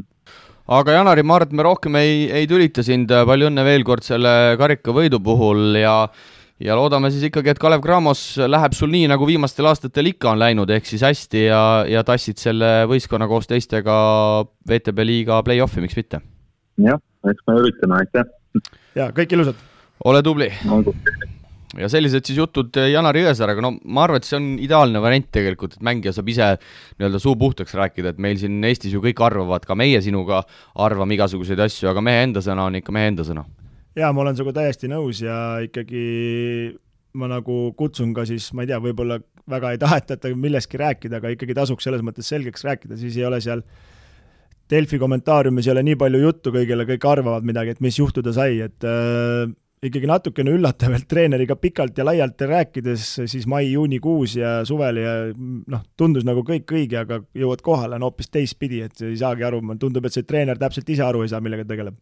Jah, ega tegelikult tituleeritud treener ta on, ega ta mingi päris suvaline just ei ole, aga võib-olla väga, selles suhtes olen sinuga nõus, et väga pikalt ta peatunud kuskil ei ole, et 2017 valiti 59-aastane hispaanlane Martínez siis Hispaania liiga kõige paremaks treeneriks, kuna Valenciaga võideti Hispaania liiga ära ja Eurocupi aastatreener oli ka samal hooajal Valenciaga, aga hästi palju on Hispaanias tegelikult seigelnud, siin on Tenerife, Gran Canaria, Baskonia, Estudiantes, Girona, Sevilla, Manresa, neid satsi on siin ikkagi söögi alla, söögi peale, muidugi treeneri karjäär on väga pikk olnud ka, 1989 ta abitreenerina alustas ja sellest on ikkagi juba sisuliselt 30 aastat möödas. Ja, et eks see näitabki tegelikult, et teed ühe korra Valenciaga suuri tegusi, eks, ja kohe on nagu CV-s nii kõva asi, et kuskil koht vabaneb, vaadaks keda võtta, see on hea CV-ga, las tuleb, teeb meil ka, aga igal pool need asjad ikkagi nagu mängijategi ei lähe nagu klappima ja võib-olla treeneril pole seda materjali käes, mis tal seal Valencias oli ja see mängujoonis ei lähegi käima. Aga vaatame siis eelmise nädala teistele tulemustele ka otsa, mida meie mehed välismaal korda saatsid. Hakkame kolmapäevast pihta. Kaspar Treieri koduklubi Sassari siis koduväljakul FIBA meistrite liigas üllatuslikult kaotab taanlaste Bakken-Bersile 71-91, Treier 5 minutit mänguaega ja võtame siit teise meie mehe mängu ka. Eile siis mängiti võõrsil Euroliiga meeskonnaga Olympia Milano, kaotati 86-102, Treier 7 minutit. Seda mänguaega siin hooaja alguses tuli ikkagi veidi tublimalt, aga kõik minutid, mis sa saad Itaalia liigas selliste satside vastu, on kulda väärt. Jaa, seda kindlasti ja eks Treierit siin koondise mängudeski nähes, et eks tal ole neid oma asju, mida ta peab nagu treima veel, ütleme nii öelda, et esimene asi, mis mul meelde jäi, oli see, et ta nagu ei julgenud korvi poole 300 vaadata, et siin Eesti koondis oleks olnud küll koht, kus seda vaadata ja ega neid mänge näinud ei ole, aga kui sa ikkagi saad platsile ja võimalusegi vähemalt, et see on nagu positiivne. Ja hetkel siis Sassari meeskond peaks olema Itaalia liigas ka päris okeis seisus ja tegelikult seal meistrite liigas neil läheb ikkagi ka üle keskmise, et Bakkenile küll kaotati, aga oma alagrupis hoitakse Tenerifega esimest teist kohta ja seal sisuliselt need edasipääsejad tundub, et on ka selged ja Galatasaray ja seesama Bakken peavad siis suu puhtaks pühkima, olgugi et 2 vooru on veel jäänud. Kolmapäeval mängis Rain Veidemann ka Saksamaa esiliigas Trieri meeskonnaga, võideti kodus taas 93-82, Rainid 22 minutiga 9 punkti, seal ka ollakse tabeli tipus ja Rainil ka tundub, et küll väiksed seljaprobleemid olid, aga üldjoontes asjad vist toimivad päris ilusti. Ja Hamburgis hetkel asjad toimivad päris ilusti ja toimetavad ja võite tuleb ja ma arvan, meeleolu on päris hea seal. Ja ollakse siis, tabelis ütleme teised. Bremerhaven on 6-1 ja Rostock on siis 8-2, et ütleme Bremerhavenil 1 kaotus vähem ja Rain ju meil ka saates käis siin kõnega ja ütles selgelt välja, et seal räägitakse ainult kõrgliigasse tõusmisest. Ja loomulikult ja seal esimene hoog on kindlasti ka seda, nagu siin Pärnu treener ütles, et ise on endale pinged peale pannud ja nüüd enam teist võimalust pole. Ja laupäeval siis Pesaro, Henri Trelli koduklubi võitis võõrsil Brindisit 92-81, Trell sai mänguaega, mis on positiivne 18 minutit, 4 punkti, seal küll vist mingid mehed on ka vigastusega väljas, nii et võib-olla veidi tänu sellele Trell olevat seal mänginud peamiselt 4 positsioonil, et see võib-olla meie mehe individuaalse arengu mõttes kõige parem ei ole. Ja aga sai võimaluse ja kohe kasutas, et võistkond võitis ja 18 minutit punktideks, aga mees kestis ära ja võistkond võitis ka, et siit on ainult edasi minna. Jah, kui siin on spekuleeritud, et Pesaro otsib Trellile uut klubi, siis loodame ikkagi, et Jasmin Repeša käe all kuulus Horvaadist treener, läheb see asi ülesmäge ja sealt on kõva kooli saada. Ja kindlasti. Ja edasi siis Hispaania poole lähme esiliigasse, Kristjan Kullamäe jätkab head hooaega, kodumeeskond temal siis võitis ka Palma Murciat 77-72, Kullamäe 27 minutiga 12 punkti, et jätkab suhteliselt stabiilselt samal lainel ja tegelikult stabiilsus ongi ju tasem näite. Ja stabiilselt saab seal esiliigas mängida ja 27-30 minutit on ta kogu aeg väljakul ka, et eks enim olegi tal need mänguminutid vaja sel hetkel. Ja samas liigas siis Jaan Puidet ka, kes TalTechist läks sisulist Martin Paasojat asendama, Paasoja käis juba ka põlveoperatsioonil ära, Valladolid kodus küll jäi Puideti debüütmängus alla Burgosele 1 punktiga 91-92, aga Puidetit väga korralik debüüt 27 minutiga 10 punkti ja see, et esimeses mängus treener juba nii palju teda mängitas, näitab, et usku on. näitab, et usku on ja näitab, et Jaan ära ka käkerdanud, et 27 minutit 10 punkti, et ta ju kõva võitlejana on tuntud ja kui sa saad 27 minutit, siis järelikult õigeid asju tegid, et tundub, et jääb ikka hooaja lõpuni sinna. Ja eile siis Hispaania kõrgliigas Siim Sõder-Vene Fuenlabradaga koduväljakul Bilbaole alla jäädi 70-74, 12 minutiga meie mees 3 punkti. No uue treeneri käe all pärast vigastust Vene sai päris ilusti mänguaega, eile veidi vähem, ei ole jõudnud Siimult uurida, aga Fuenlabradale 4. järjestikune kaotus ja ikkagi vireletakse pigem seal tabeli lõpuosas. Ja et alustasid küll väga bravuurikalt seda hooaega, aga nüüd on hakanud natukene nool alla minema, et loodame, et uuel aastal leiavad jälle siukse hea klapi ja hakkavad võidud tulema. Ja nagu me mäletame ju seal kontrollmängudes pandi väga vägevalt, siis tuli hooaja alguses õigetes mängudes kõvasti tuppa, siis vahetati treener välja, nüüd on 4 võitu 9 kaotust ja ollakse siis 14. positsioonil 19 meeskonna seas. Ja lõppu siia siis veel Maik-Kalev Kotsar, no fantastiline, Hamburg on endiselt üks liidreid Saksamaa kõrgliigas, võõrsil võideti Göttingeni eile 4 punktiga, Kotsar taas kenasti pildis, 27 minutit, 10 punkti, 4 lauda, 3 söötu. Ilmselt kõige nii-öelda positiivsem üllatus meie sellest eestlaste välismaal olevatest meestest. Ja, et ikkagi Hamburg on ikkagi kõva alguse teinud, et seal tundus see võistkond algus, et ei ole nagu kõige tugevam ja ka nüüd on ikkagi, no see näitab Saksa liigas ikkagi see, kuidas ma ütlen, see üldine tase on ka päris hea, et Göttingen on ju 14. kohal ja võidavad 4 punktiga, no võõral mäng ka, eks see loeb ka, aga tabel on ikka päris tihe tipus, et seal 5 võistkonda on kõik ühel pulgal, et seal play-offi saamise peale ikka peab kõvasti pingutama. Ja kindlasti positiivne on ka see, et kui me vaatame, et Bayern on Euroliigas, jagab 3.-4. positsiooni, Albast me ka rääkisime, tõusevad, siis me ei saa kahelda ka Saksa liiga tugevuses. Ei, loomulikult siin me ei saa ka kahelda ja Oldenburgi käest ju Bayern sai eile oma esimese kaotuse ka üllatuslikult 195, et siin ikkagi suurtel on võimalik hammustada. Ja nii, et kõvasti mänge eelmise nädalal meie meestel oli ja kellel läheb veidi paremini, kellel kehvemini, igal juhul siit mängumeeste poolt soovime ka kõigile edu ja jaksu, pühade ajal kulub väike puhkus ka ära, kes saab Eestisse koju, kes ei saa ja siis uuel hooajal ikkagi sama reipalt edasi. No ikka. Ja siit edasi läheme ka meie Nordeidi ennustusrubriigi, siis kokkuvõtted tulevad järgmisena.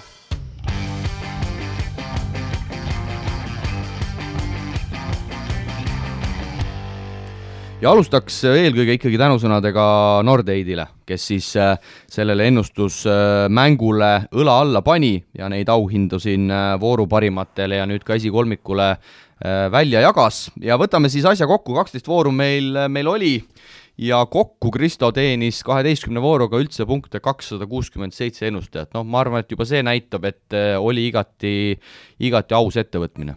No kindlasti ja siis isegi see näitab, et kõige kehvem koht mul ei tulnud ka. Jaa, viimaseks sai jäänud, aga võtame siis ette esikolmik, nagu öeldud, me kuulutame välja tänases saates, mitte siis oma sotsiaalmeedias ja hakkame siis 3. kohast tulema. 3. koha peale, ütleme siis 2. ja 3. koha peale oli väga terav rebimine, sest et sisuliselt, kui ma nüüd ei eksi, ma kohe kiirelt vaatan järgi, seal oli 2. kuni 7. kohani, ehk siis 6 mängijat oli 20 punkti peal ja nagu me lubasime, me hakkame sel juhul vaatama, kes on saanud nii-öelda rohkem täistabamusi ja tänu sellele siis 3. koht Mait Toom ja 20 punkti, paneme aplausi ka. Ikka. Nii et Mait, sina saad siis Mait, sina saad siis Nordeidilt toidulisandeid ja tubli tulemus, Mait on meil ka siin minu teada ühe vooru võitnud, nii et igati aus värk, teine koht ka 20 punkti ja eelmise nädala siis täistabamuse mees, 4 punkti sai Sander Purk ja ma arvan, et Sandrile ka on aplaus ikkagi kombeline. No kindlasti.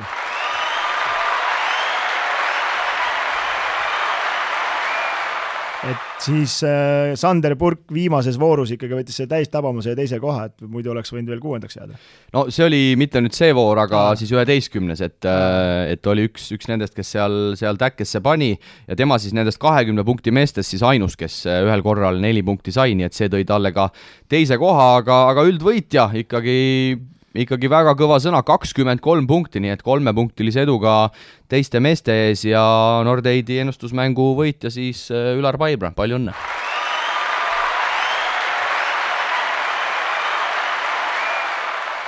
ja esikolmikule siis Nordate paneb välja suuremad toidulisandite kogused. Ülar saab siis endale kaaslasele, Sander saab siis endale ja Mait Toom ka endale, aga võib-olla kogused on seal veidi varieeruvad, vaatame, mis meie hea sponsor kokku paneb ja nüüd tuleme kõige olulisema juurde, Kristo.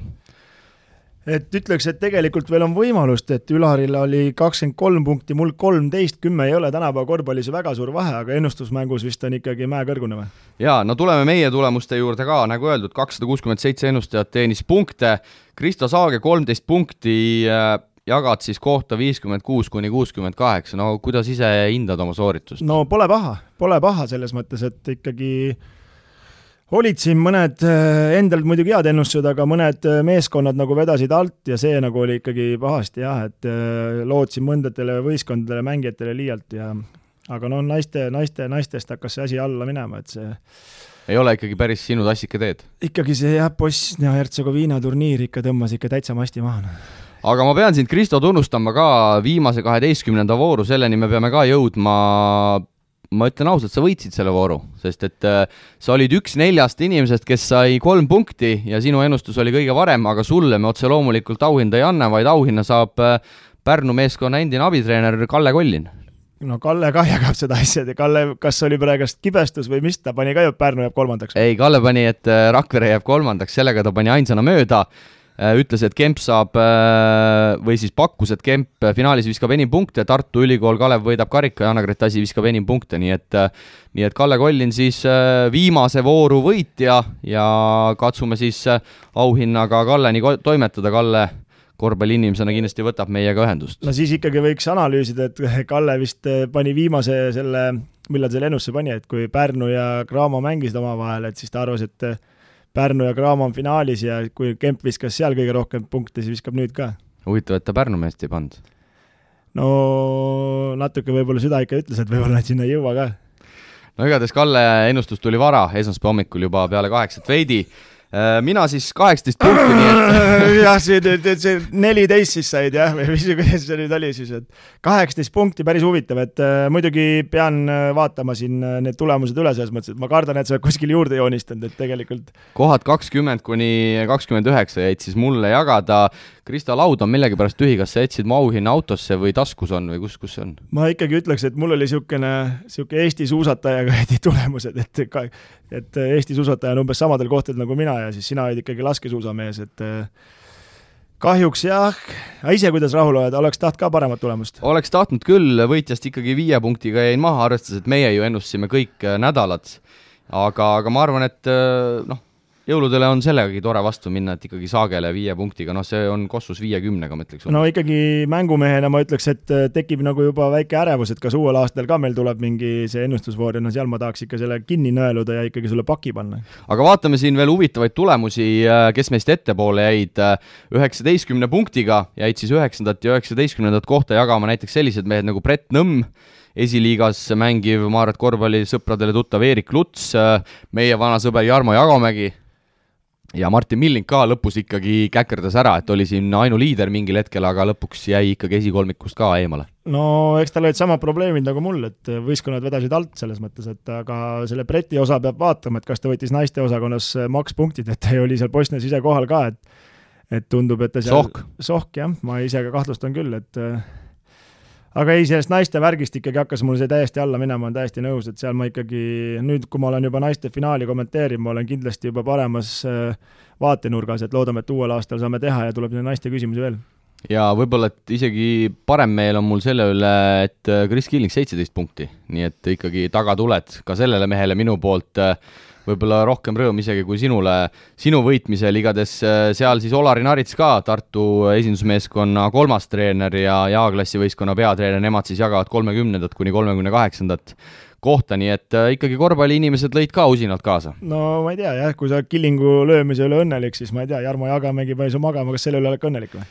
Selle üle ma nii õnnelik ei ole, aga mul on Jarmo üle väga hea meel. Ei, mul on ka, eks, aga Jarmo oli ikkagi, nagu me teame, rattaga kõvasti ennast vormis hoidnud ja kindral analüüsinud kõvasti. aga mida toob uus aasta? No tänusõnad Nordeidile ja näis, vaatame, mõtleme midagi välja, kindlasti me kuulajaid tahame integreerida siia saatesse, et oleks põnevam, tekiks võistlusmomenti ja nii edasi. Võib-olla tuleme natuke teises vormis, vürtsitame veel asja, aga kindlasti midagi me Kristoga siin välja mõtleme. Ja proovime natuke nüüd ka jõulude aeg puhata ja leida siin, ütleme, motivatsiooni ja mingeid uusi ideid ja siis kindlasti me peame midagi välja mõtlema. Aga kindlasti veel kord siis esikolmik ka, võtke ühendust meiega palun ja siis toimetame need suuremad varud juba teieni, et saate ennast turgutada siin haiguste ajastul ja veel kord Kalle Kollin ka, viimase vooru võitja, siis võta meiega ühendust, et saame kõik võlad ära tasuda, nii et sellega on Nordeidi ennustusmäng ühel pool ja meid ootavad siis ees veel Ballsi kuulajate küsimused. Kuulaja küsimus mängule paneb õla alla Ballsi, parima valikuga ketsipood Eestis, tutvu valikuga www.ballsi.eu. Ja täna on küsimusi, Kristo, rohkem, sest et nagu öeldud, kolmapäeval me oma sotsiaalmeedias siis kuulutasime välja, et küsige mängumeestelt, osad küsimused tulid sotsiaalmeedias, lühemad me juba vastasime ära, mõned tulid siin ka pikemad, mõned tulid e-maili kaudu ja jätame need siis siia saate lõppu ja pärast siis valime välja ka kaks küsimust nii-öelda, kes saavad VTV hooajapiletid, et siis vaadata Levira spordiportaali kaudu neid mänge ja üks inimene saab siis ka särgi. Ja hakkame siit kohe algus minema, meil on, kui ma ei eksi, 6 küsimust ja põgusalt siis käime kõik üle.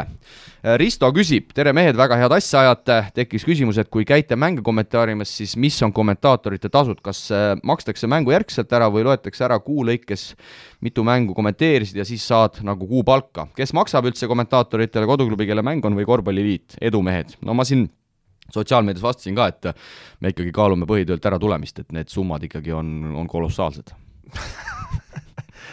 No super, et sul vist teist töökohta pole, tundub, et no nagu sa näed, siis ma teen ainult ühte asja. Ja hästi, et no ütleme ausalt, minu vaatevinklist vähemalt, siis minule ainuke asi, mis nagu selles on, et Siim on järjekindel ja ajab seda asja, et ma seal käiksin ja ega see jah, kahjuks raha ei ole see, mis sinna meid, vähemalt mind motiveerib minema, et ikkagi ajakulu on päris julm ja peab kuidagi kõikide asjade vahel seda jagama aga noh, samas oled korvpallimees nii kõva ja ega parem on ju mängu vaadata ja siis on meil parem seda saadet ka analüüsida, et see on üks põhjus. No. Ja nagu ma ütleks, et ega me tegelikult vastu tahtmist seda ka kindlasti ei tee, et ma siin ise ju ka käin kohati Pärnu vahet ja Tartu vahet ja Rakvere vahet ja kui ma teeksin seda vastu tahtmist, siis ma ilmselgelt seda ei teeks. Noh, ütleme nii, et korvpalliliit annab endast kõik, et see tasu oleks hea ja ma ei saa kindlasti väita, et see tasu, et me nüüd päris tasutasin mööda Eestit ringi käima, aga kindlasti me ei tee seda, ma arvan, raha pärast, miljonäriks sellega ei saa ja me ikkagi tahaks alale mingil määral võib-olla ka tagasi anda. Ja ei, kindlasti see... Me oleme ju, ma korra veel segansin, me oleme korvpallist, ma arvan, mõlemad sinuga päris palju saanud. Ei, seda kindlasti ja selles ongi nagu ka ütleme siin kõik korvpalliliidu töötajad siin, ütleme nagu president ütles, et see on ikkagi fanatism, mis me siin ajame, et ja noh, kui inimestele siiamaani, kui ei ole öeldud, et palun ära seda või endale meetrisse lase, et siis nii kaua käime, ma arvan, ja proovime seda aega leida ja küll kõike saab klapitada elus, et igal juhul põnev on olnud ja eks see natuke vajab minu puhul vähemalt, sina oled ju vana kärbes juba, et Kruus ja sina oletegi ju põhikärbsed, vaata, et minu arust muidugi see parem on ju, aga siin ülejäänud vennad proovivad tulla ja teha ja niikaua kui kõrvale sobib kuulajale, siis väga häda ei ole. Ja päris ilusti on siin ka tagasisidet tulnud ja kindlasti kui on konstruktiivset asjalikku kriitikat, siis ma arvan, et me oleme Kristoga mõlemad valmis seda vastu võtma, aga tõesti, nii kaua kui kõrvad kannatavad, siis ma arvan, et küll me jaksame ja eks see annab tõesti, selles olen sinuga ka nõus, et selle saate tegemisel annab see ka ikkagi mingil määral aitab kaasa, et kui sa neid mänge ikkagi näed, siis on siin lihtsam targutada ka.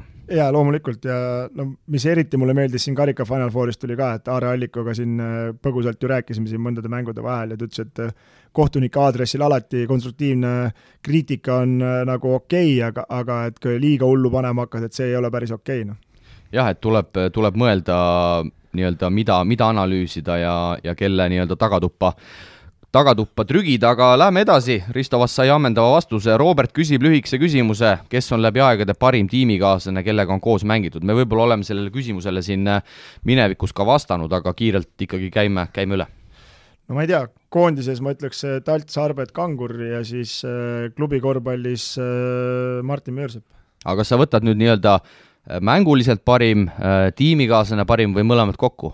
No nende mõlemaga on ka ülihea tulemus tulnud, et Eesti jõudis Euroopa meistrivõistlustele Bulgaaria magama panemisega ja teine jõud Arvas sai hõbeda, et need asjad peavadki koos käima, et kui tiimis head, ütleme niisugust keemiat pole, siis ka tulemust ei tule, et selles mõttes kokkuvõttes võiks öelda terves Eesti koondis, kes seal Bulgaarias oli, Bulgaaria vastu mängis sel aastal, et see oli nagu nii ühtne löögirusikas ja ma arvan, kõige paremini iseloomustab see mäng, kui me Iisraeli võitsime lisaajal, kuidas seal oli üks pilt, kuidas kõik olid püsti ja elasid, see oli nagu eilsel naiste finaalil, ütleme, et kõik elasid kaasa ja möllasid, et see näitab nagu võistkonna südant, et seda väga palju korvpallis tegelikult ei näe.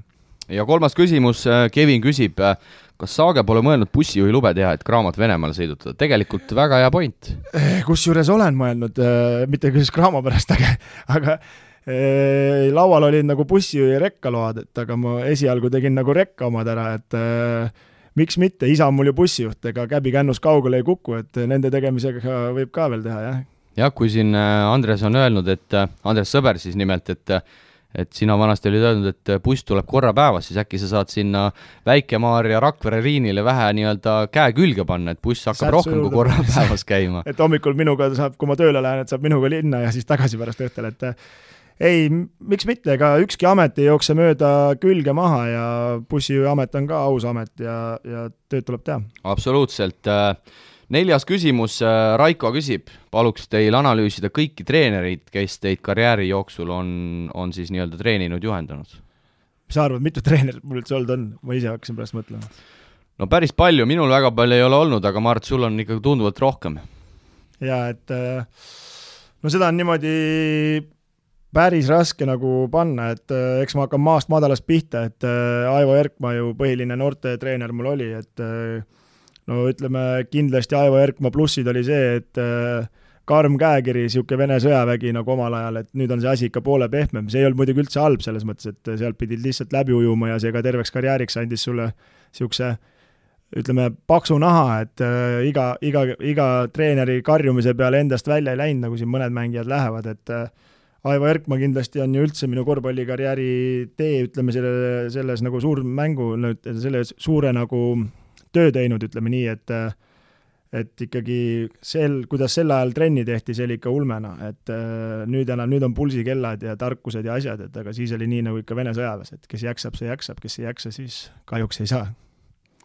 Ja siis Allan Torbek, muidugi kadunud Allan Torbek, et ehitustööriistaga see mees ikkagi kõva pluss oli ikka see, et temal ei lugenud, kas on eestlane või välismaalane, et kui mängida ei oska, siis pingil istud, et see on nagu mul temast meelde jäänud ja see on nagu väga, väga kõva märk ja kui sellega veel tulemus ka tuleb, et siis on nagu päris huvitav, et siis koondises väga palju mängida saanud, aga Tiit Sokk ja siis see on niisugune moevärk juba, et sel ajal oli ainult üks treener, nüüd ütleb, kui Allan Torbek ja Erkma olid, et siis on ainult üks mees, ühe mehe arvamus, et Andres Sõber on ka muidugi ühe mehe bänd olnud eluaeg, et Andres Sõbralt on kindlasti niisugust positiivsust ja möllu ja eks meil ole ka neid Andresega, ütleme, seda kanakitkumist olnud ja eriarvamusi kõvasti olnud, aga lõpuks ma arvan, me oleme päris hea tulemuse teinud Rakveres mängides ja seda korvpallielu ajades seal. Et olete sõbrad edasi? Ma arvan küll, et ma ei tea küll, et ma väga kellegagi riius oleks, et ise isiklikult küll ei tunne, et oleks kellegagi väga riius, et aga jah, neid plusse ja miinuseid on nagu selles mõttes rohkem tahaks nagu plusse välja tuua, ma ei tea, mis siin miinused võiksid olla, ma ei tea. No ma arvan ka, et kõik treenerid ikkagi, kes on olnud, ma arvan, et kõik on ikkagi pigem midagi ju andnud, et ei tahaks, ma arvan, ei sina mängijana ega mina võib-olla, kes ma olen siin treenerametis, ei ühtegi nii-öelda kolleegi või siis treenerit kritiseerida, et see ei ole kindlasti see koht, ma arvan. Ongi nagu selles mõttes nagu raske ka kritiseerida, kui me nagu võtame suuremalt, laiemalt, ütleme seda treeneri pinki, et esiteks ma ei tea, sinul eriti ei ole see nagu au sees, et teist inimest nagu, igaühel on omad võtted selles mõttes, et iga treener on oma nägemus, iga mees tahab oma moodi võidule viia, kas see on õige või vale, see tuleb lõpus tulemustes välja, aga jah, võib-olla, ütleme, minul võib-olla kõige suurem miinuspool treenerite kogemusest on see, kui ma Kaunases käisin, et seal tegelikult ju peatreener oli kõva, ja seesama Kurtinaitis, jah, ikka seesama Kurtinaitis oli ju meil nõustaja seal, kes nüüd Imkis saab vasta päid ja jalgu, et selle mehega sain ka mingi Noor Kiedrus või? Ei, Kiedruse poiss oli mängija, see oli seal see, kes pärast Vene treeneriks hakkas VEF-is,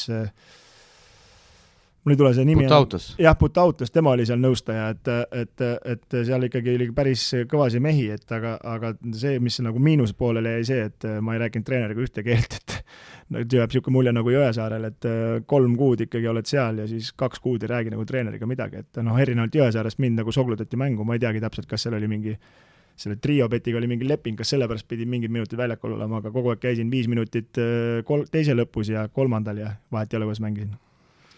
Nii, 2 küsimust on meil veel jäänud. Esimene tuleb Maidult ja Mait siis nimelt see, kes meil Nordeidi ennustuses ka pjedestaalile jõudis. Tere mängumehed! Ja selline küsimus siis, et sel sügisel Makedoonias jalgpalli Euroopa liiga mängu eelse treeningul avastasid Tottenhami mängijad, et värav on liiga väike. Kas olete ise kuulnud, kogenud või kahtlustanud sellist laadi nipitamist korvpallis? Näiteks mõne võõrsil peetud mängueelsel treeningul tundub korv madalamal, et häirida visketunnetuste kättesaamist võõrsil hallis. Usun, et madalamal tasemel kuskil koolivõimlas on kindlasti mõni korv madalamal ja mõni 3 on ligemal, kuid kas ka kõrgemal tasemel on selline asi toimunud? Head vana aasta lõppu, Mait! No on sul siukse näiteid tuua? No jaa, ma arvan, et võib-olla mul meenub pallidest, et kui me TTÜ-ga, vana TTÜ-ga siis seda üliõpilasliigat mängisime kuskil Venemaa avarustes, siis seal toodi küll, ma mäletan, mingid korralikud käsnad välja ja järgmisel päeval mängiti hoopis teise palliga. Ma ei tea, kas see oli tahtlik või mitte, aga rohkemat mul nagu väga ei tule, et vaevalt, et keegi sul seda korvi seal 20 senti alla keerab. No 20 senti on natuke keeruline selles mõttes alla keerata ka, et see on nagu nii silmaga nähtav, aga siukse olukordi on küll olnud, et ütleme, kui 3.05 on korvirõngas, siis ta tegelikult on 3 ja seal ma ei tea, ega seal vanades saalides ju, kui ütleme siin Balti liigat mängiti siin 2000-ndatel keskel, et siis ju tegelikult ütleme Vilnius Sakalai saal ja need ju korvid olid ju pandud tegelikult ju juba seina külge, neid ei saanudki timmida, et seal olid nagu igasugu jama, aga mis nagu kindlasti on olnud, on ütleme nii klubi korvpallis kui koondise mängus on see, et kui sul on mängueelne treening, siis see on tegelikult suletud treenindeks ja siis tegelikult kuskil mingi mees filmib seda treeningut, et tahab nagu skautingut saada, et seda küll ma olen kuulnud, et tehakse ja ollakse ja siin treenerik on öelnud, et teeme selle liikumise nagu teistmoodi tegelikult, aga tegelikult me nii ei tee, vaata, et las võtavad selle videosse ja las siis olla natuke eksitada.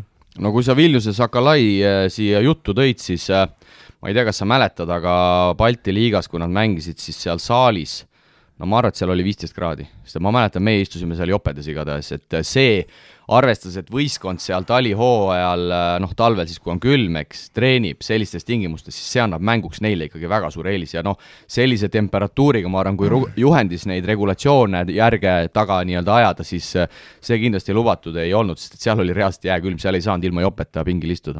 No ma võib-olla nii sügav talvel seal ei käinud, aga seal oli igasugust ikkagi jah, et ja neid külmasi saali on ennemgi ette tulnud, et ikkagi siuke tunne on küll, et nagu come on, ja siis Vilnius Sakalais mul tuleb meelde meie sõber Viktor Gonzales, et kuidas sellel meel tõmbas näo nii kaameks, et läksime tund aega enne mängu läksime sooja tegema ja seal 3 või 4 ultrat või palju neid oli seal, siis üks kohe karjus, et banaani tahad või?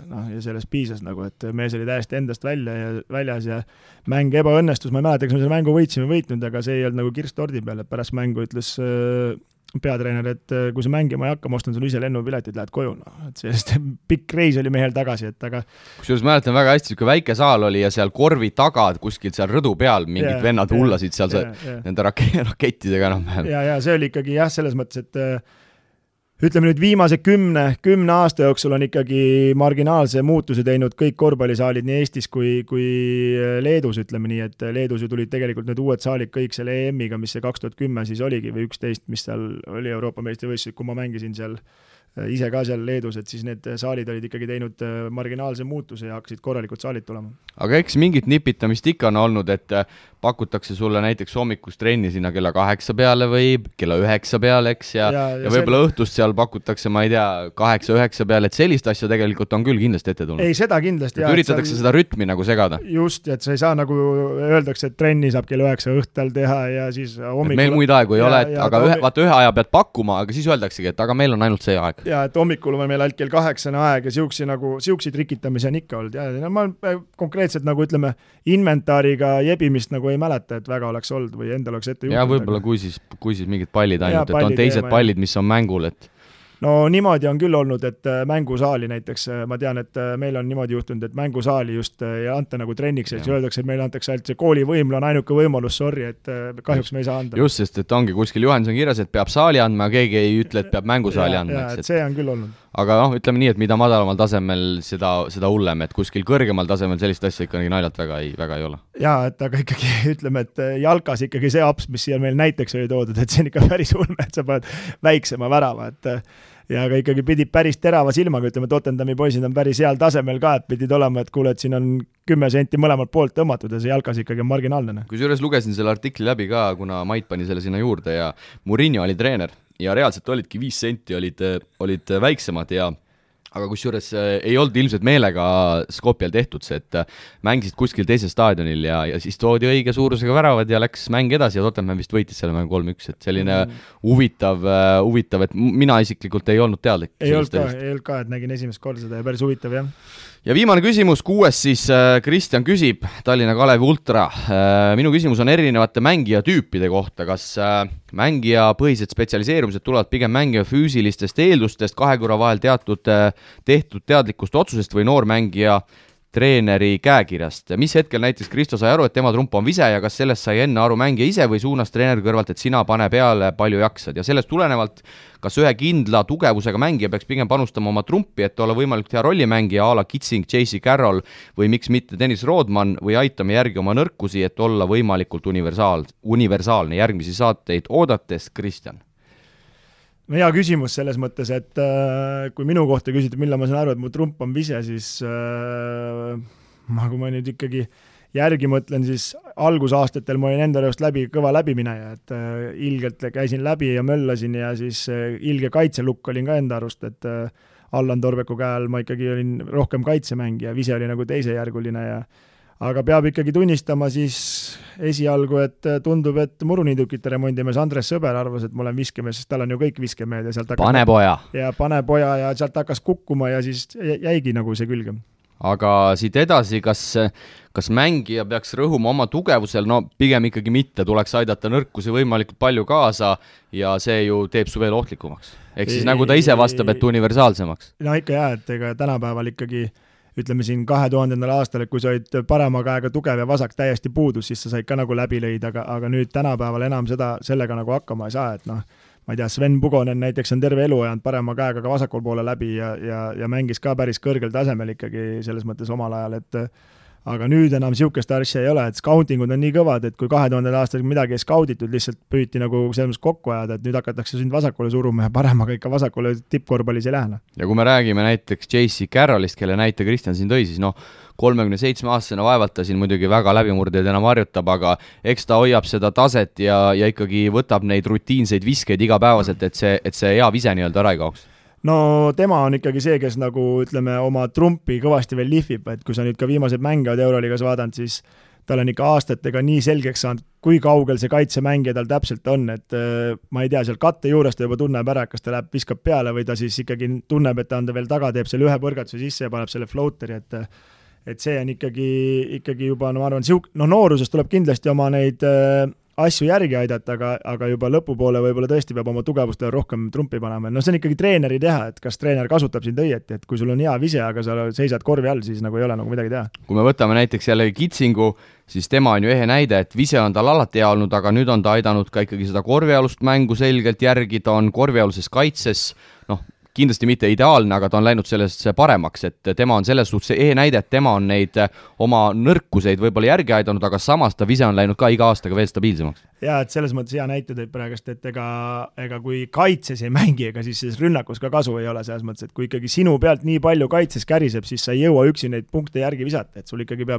kaitse peab ikka olema kui ütleme, heal viskajal peab vähemalt ütleme siuke arvestataval tasemel olema, et ta ikkagi suudab kaitse oma asjad ära hoida, et muidu ei ole sellest midagi kasu. Aga ma arvan, et kui me vastame Kristjani sellele esimesele küsimusele, et kas see spetsialiseerumine tuleb füüsilistest eeldustest, kahe kõrva vahel tehtud teadlikust otsusest või treeneri käekirjast, siis kõik kolm ikkagi kokku? No kõik kolm ikkagi kokku ja eks treener peab nägema, et mis selle mängija, ütleme, tugevus on, et kas mängu juhtimine, viskamine, et kõige raskem on minu arust nagu ühest kolmeni nagu neid mängijaid panna, et kas ta juhib hästi mängu, kas ta söödab hästi, kuidas, mis olukordades on, et see on nagu ikkagi treenerilt, et mul siin praegust tuleb meelde see, et kui Indrek Visnap oli siin Audenteses treener ja nende noortekoondises, siis ta ju hakkas neid kriteeriumeid panema, et kui pikk peab mängija olema, et mis positsioonil mängima, et meil ei ole neid ja meil on kuni kella number 3 neid mängijaid üldse ja 2-meetrised siin ja seal, et vastavalt ikkagi võimalustele ja ka meil Eestis on ikkagi raske, et siin mul üks näide on ka veel meeles, sina ju tead ka väga hästi Joosep Toomet, eks? No ikka, Jossiga on ka paar hooaega koos ühes võistkonnas oldud. Kas see vastab tõele või ma mäletan valesti, et Joosep oli ju point guard aastaid ja ühe suvega viskas 2 sentimeetrit juurde ja põlved sinna läksid, et see on ka nagu uskumatu näide, et järsku lõpetas hooaja ära ja tuli suvel tagasi, oli tsenter.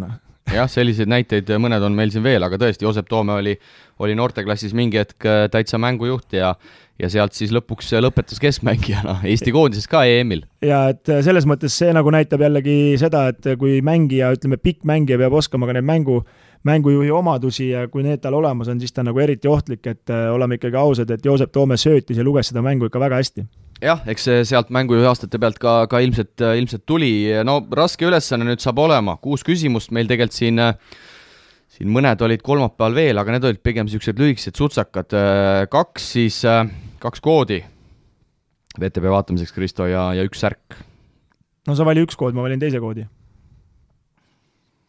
No ma paneks Tallinna Kalevi ultrale Kristjanile. Ikkagi see viimane küsimus oli väga selline huvitava nurga alt ja oli näha, et mees on kaasa mõelnud ja nii edasi. Nii et Kristjan saab siis 1 koodi VTB vaatamiseks läbi hooaja.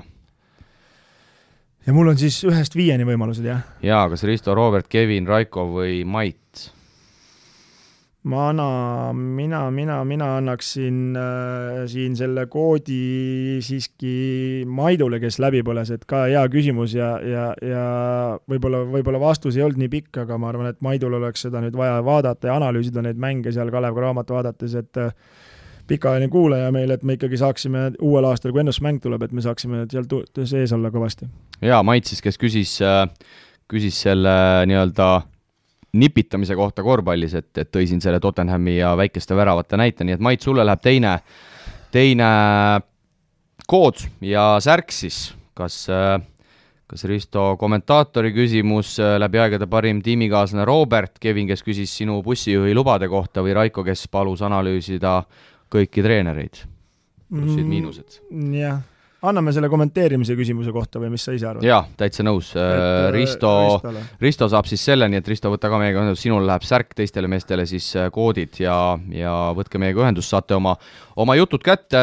Sellega on jõulueelne saade purgis ja nagu saate alguses öeldud, me loodame tulla veel korra enne aasta vahetust, võib-olla veidi teises võtmes, jätame väikse üllatusmomendi ka õhku, aga katteta lubadusi me anda ei taha. Mis siin ikka? Kristo, võta saade kokku.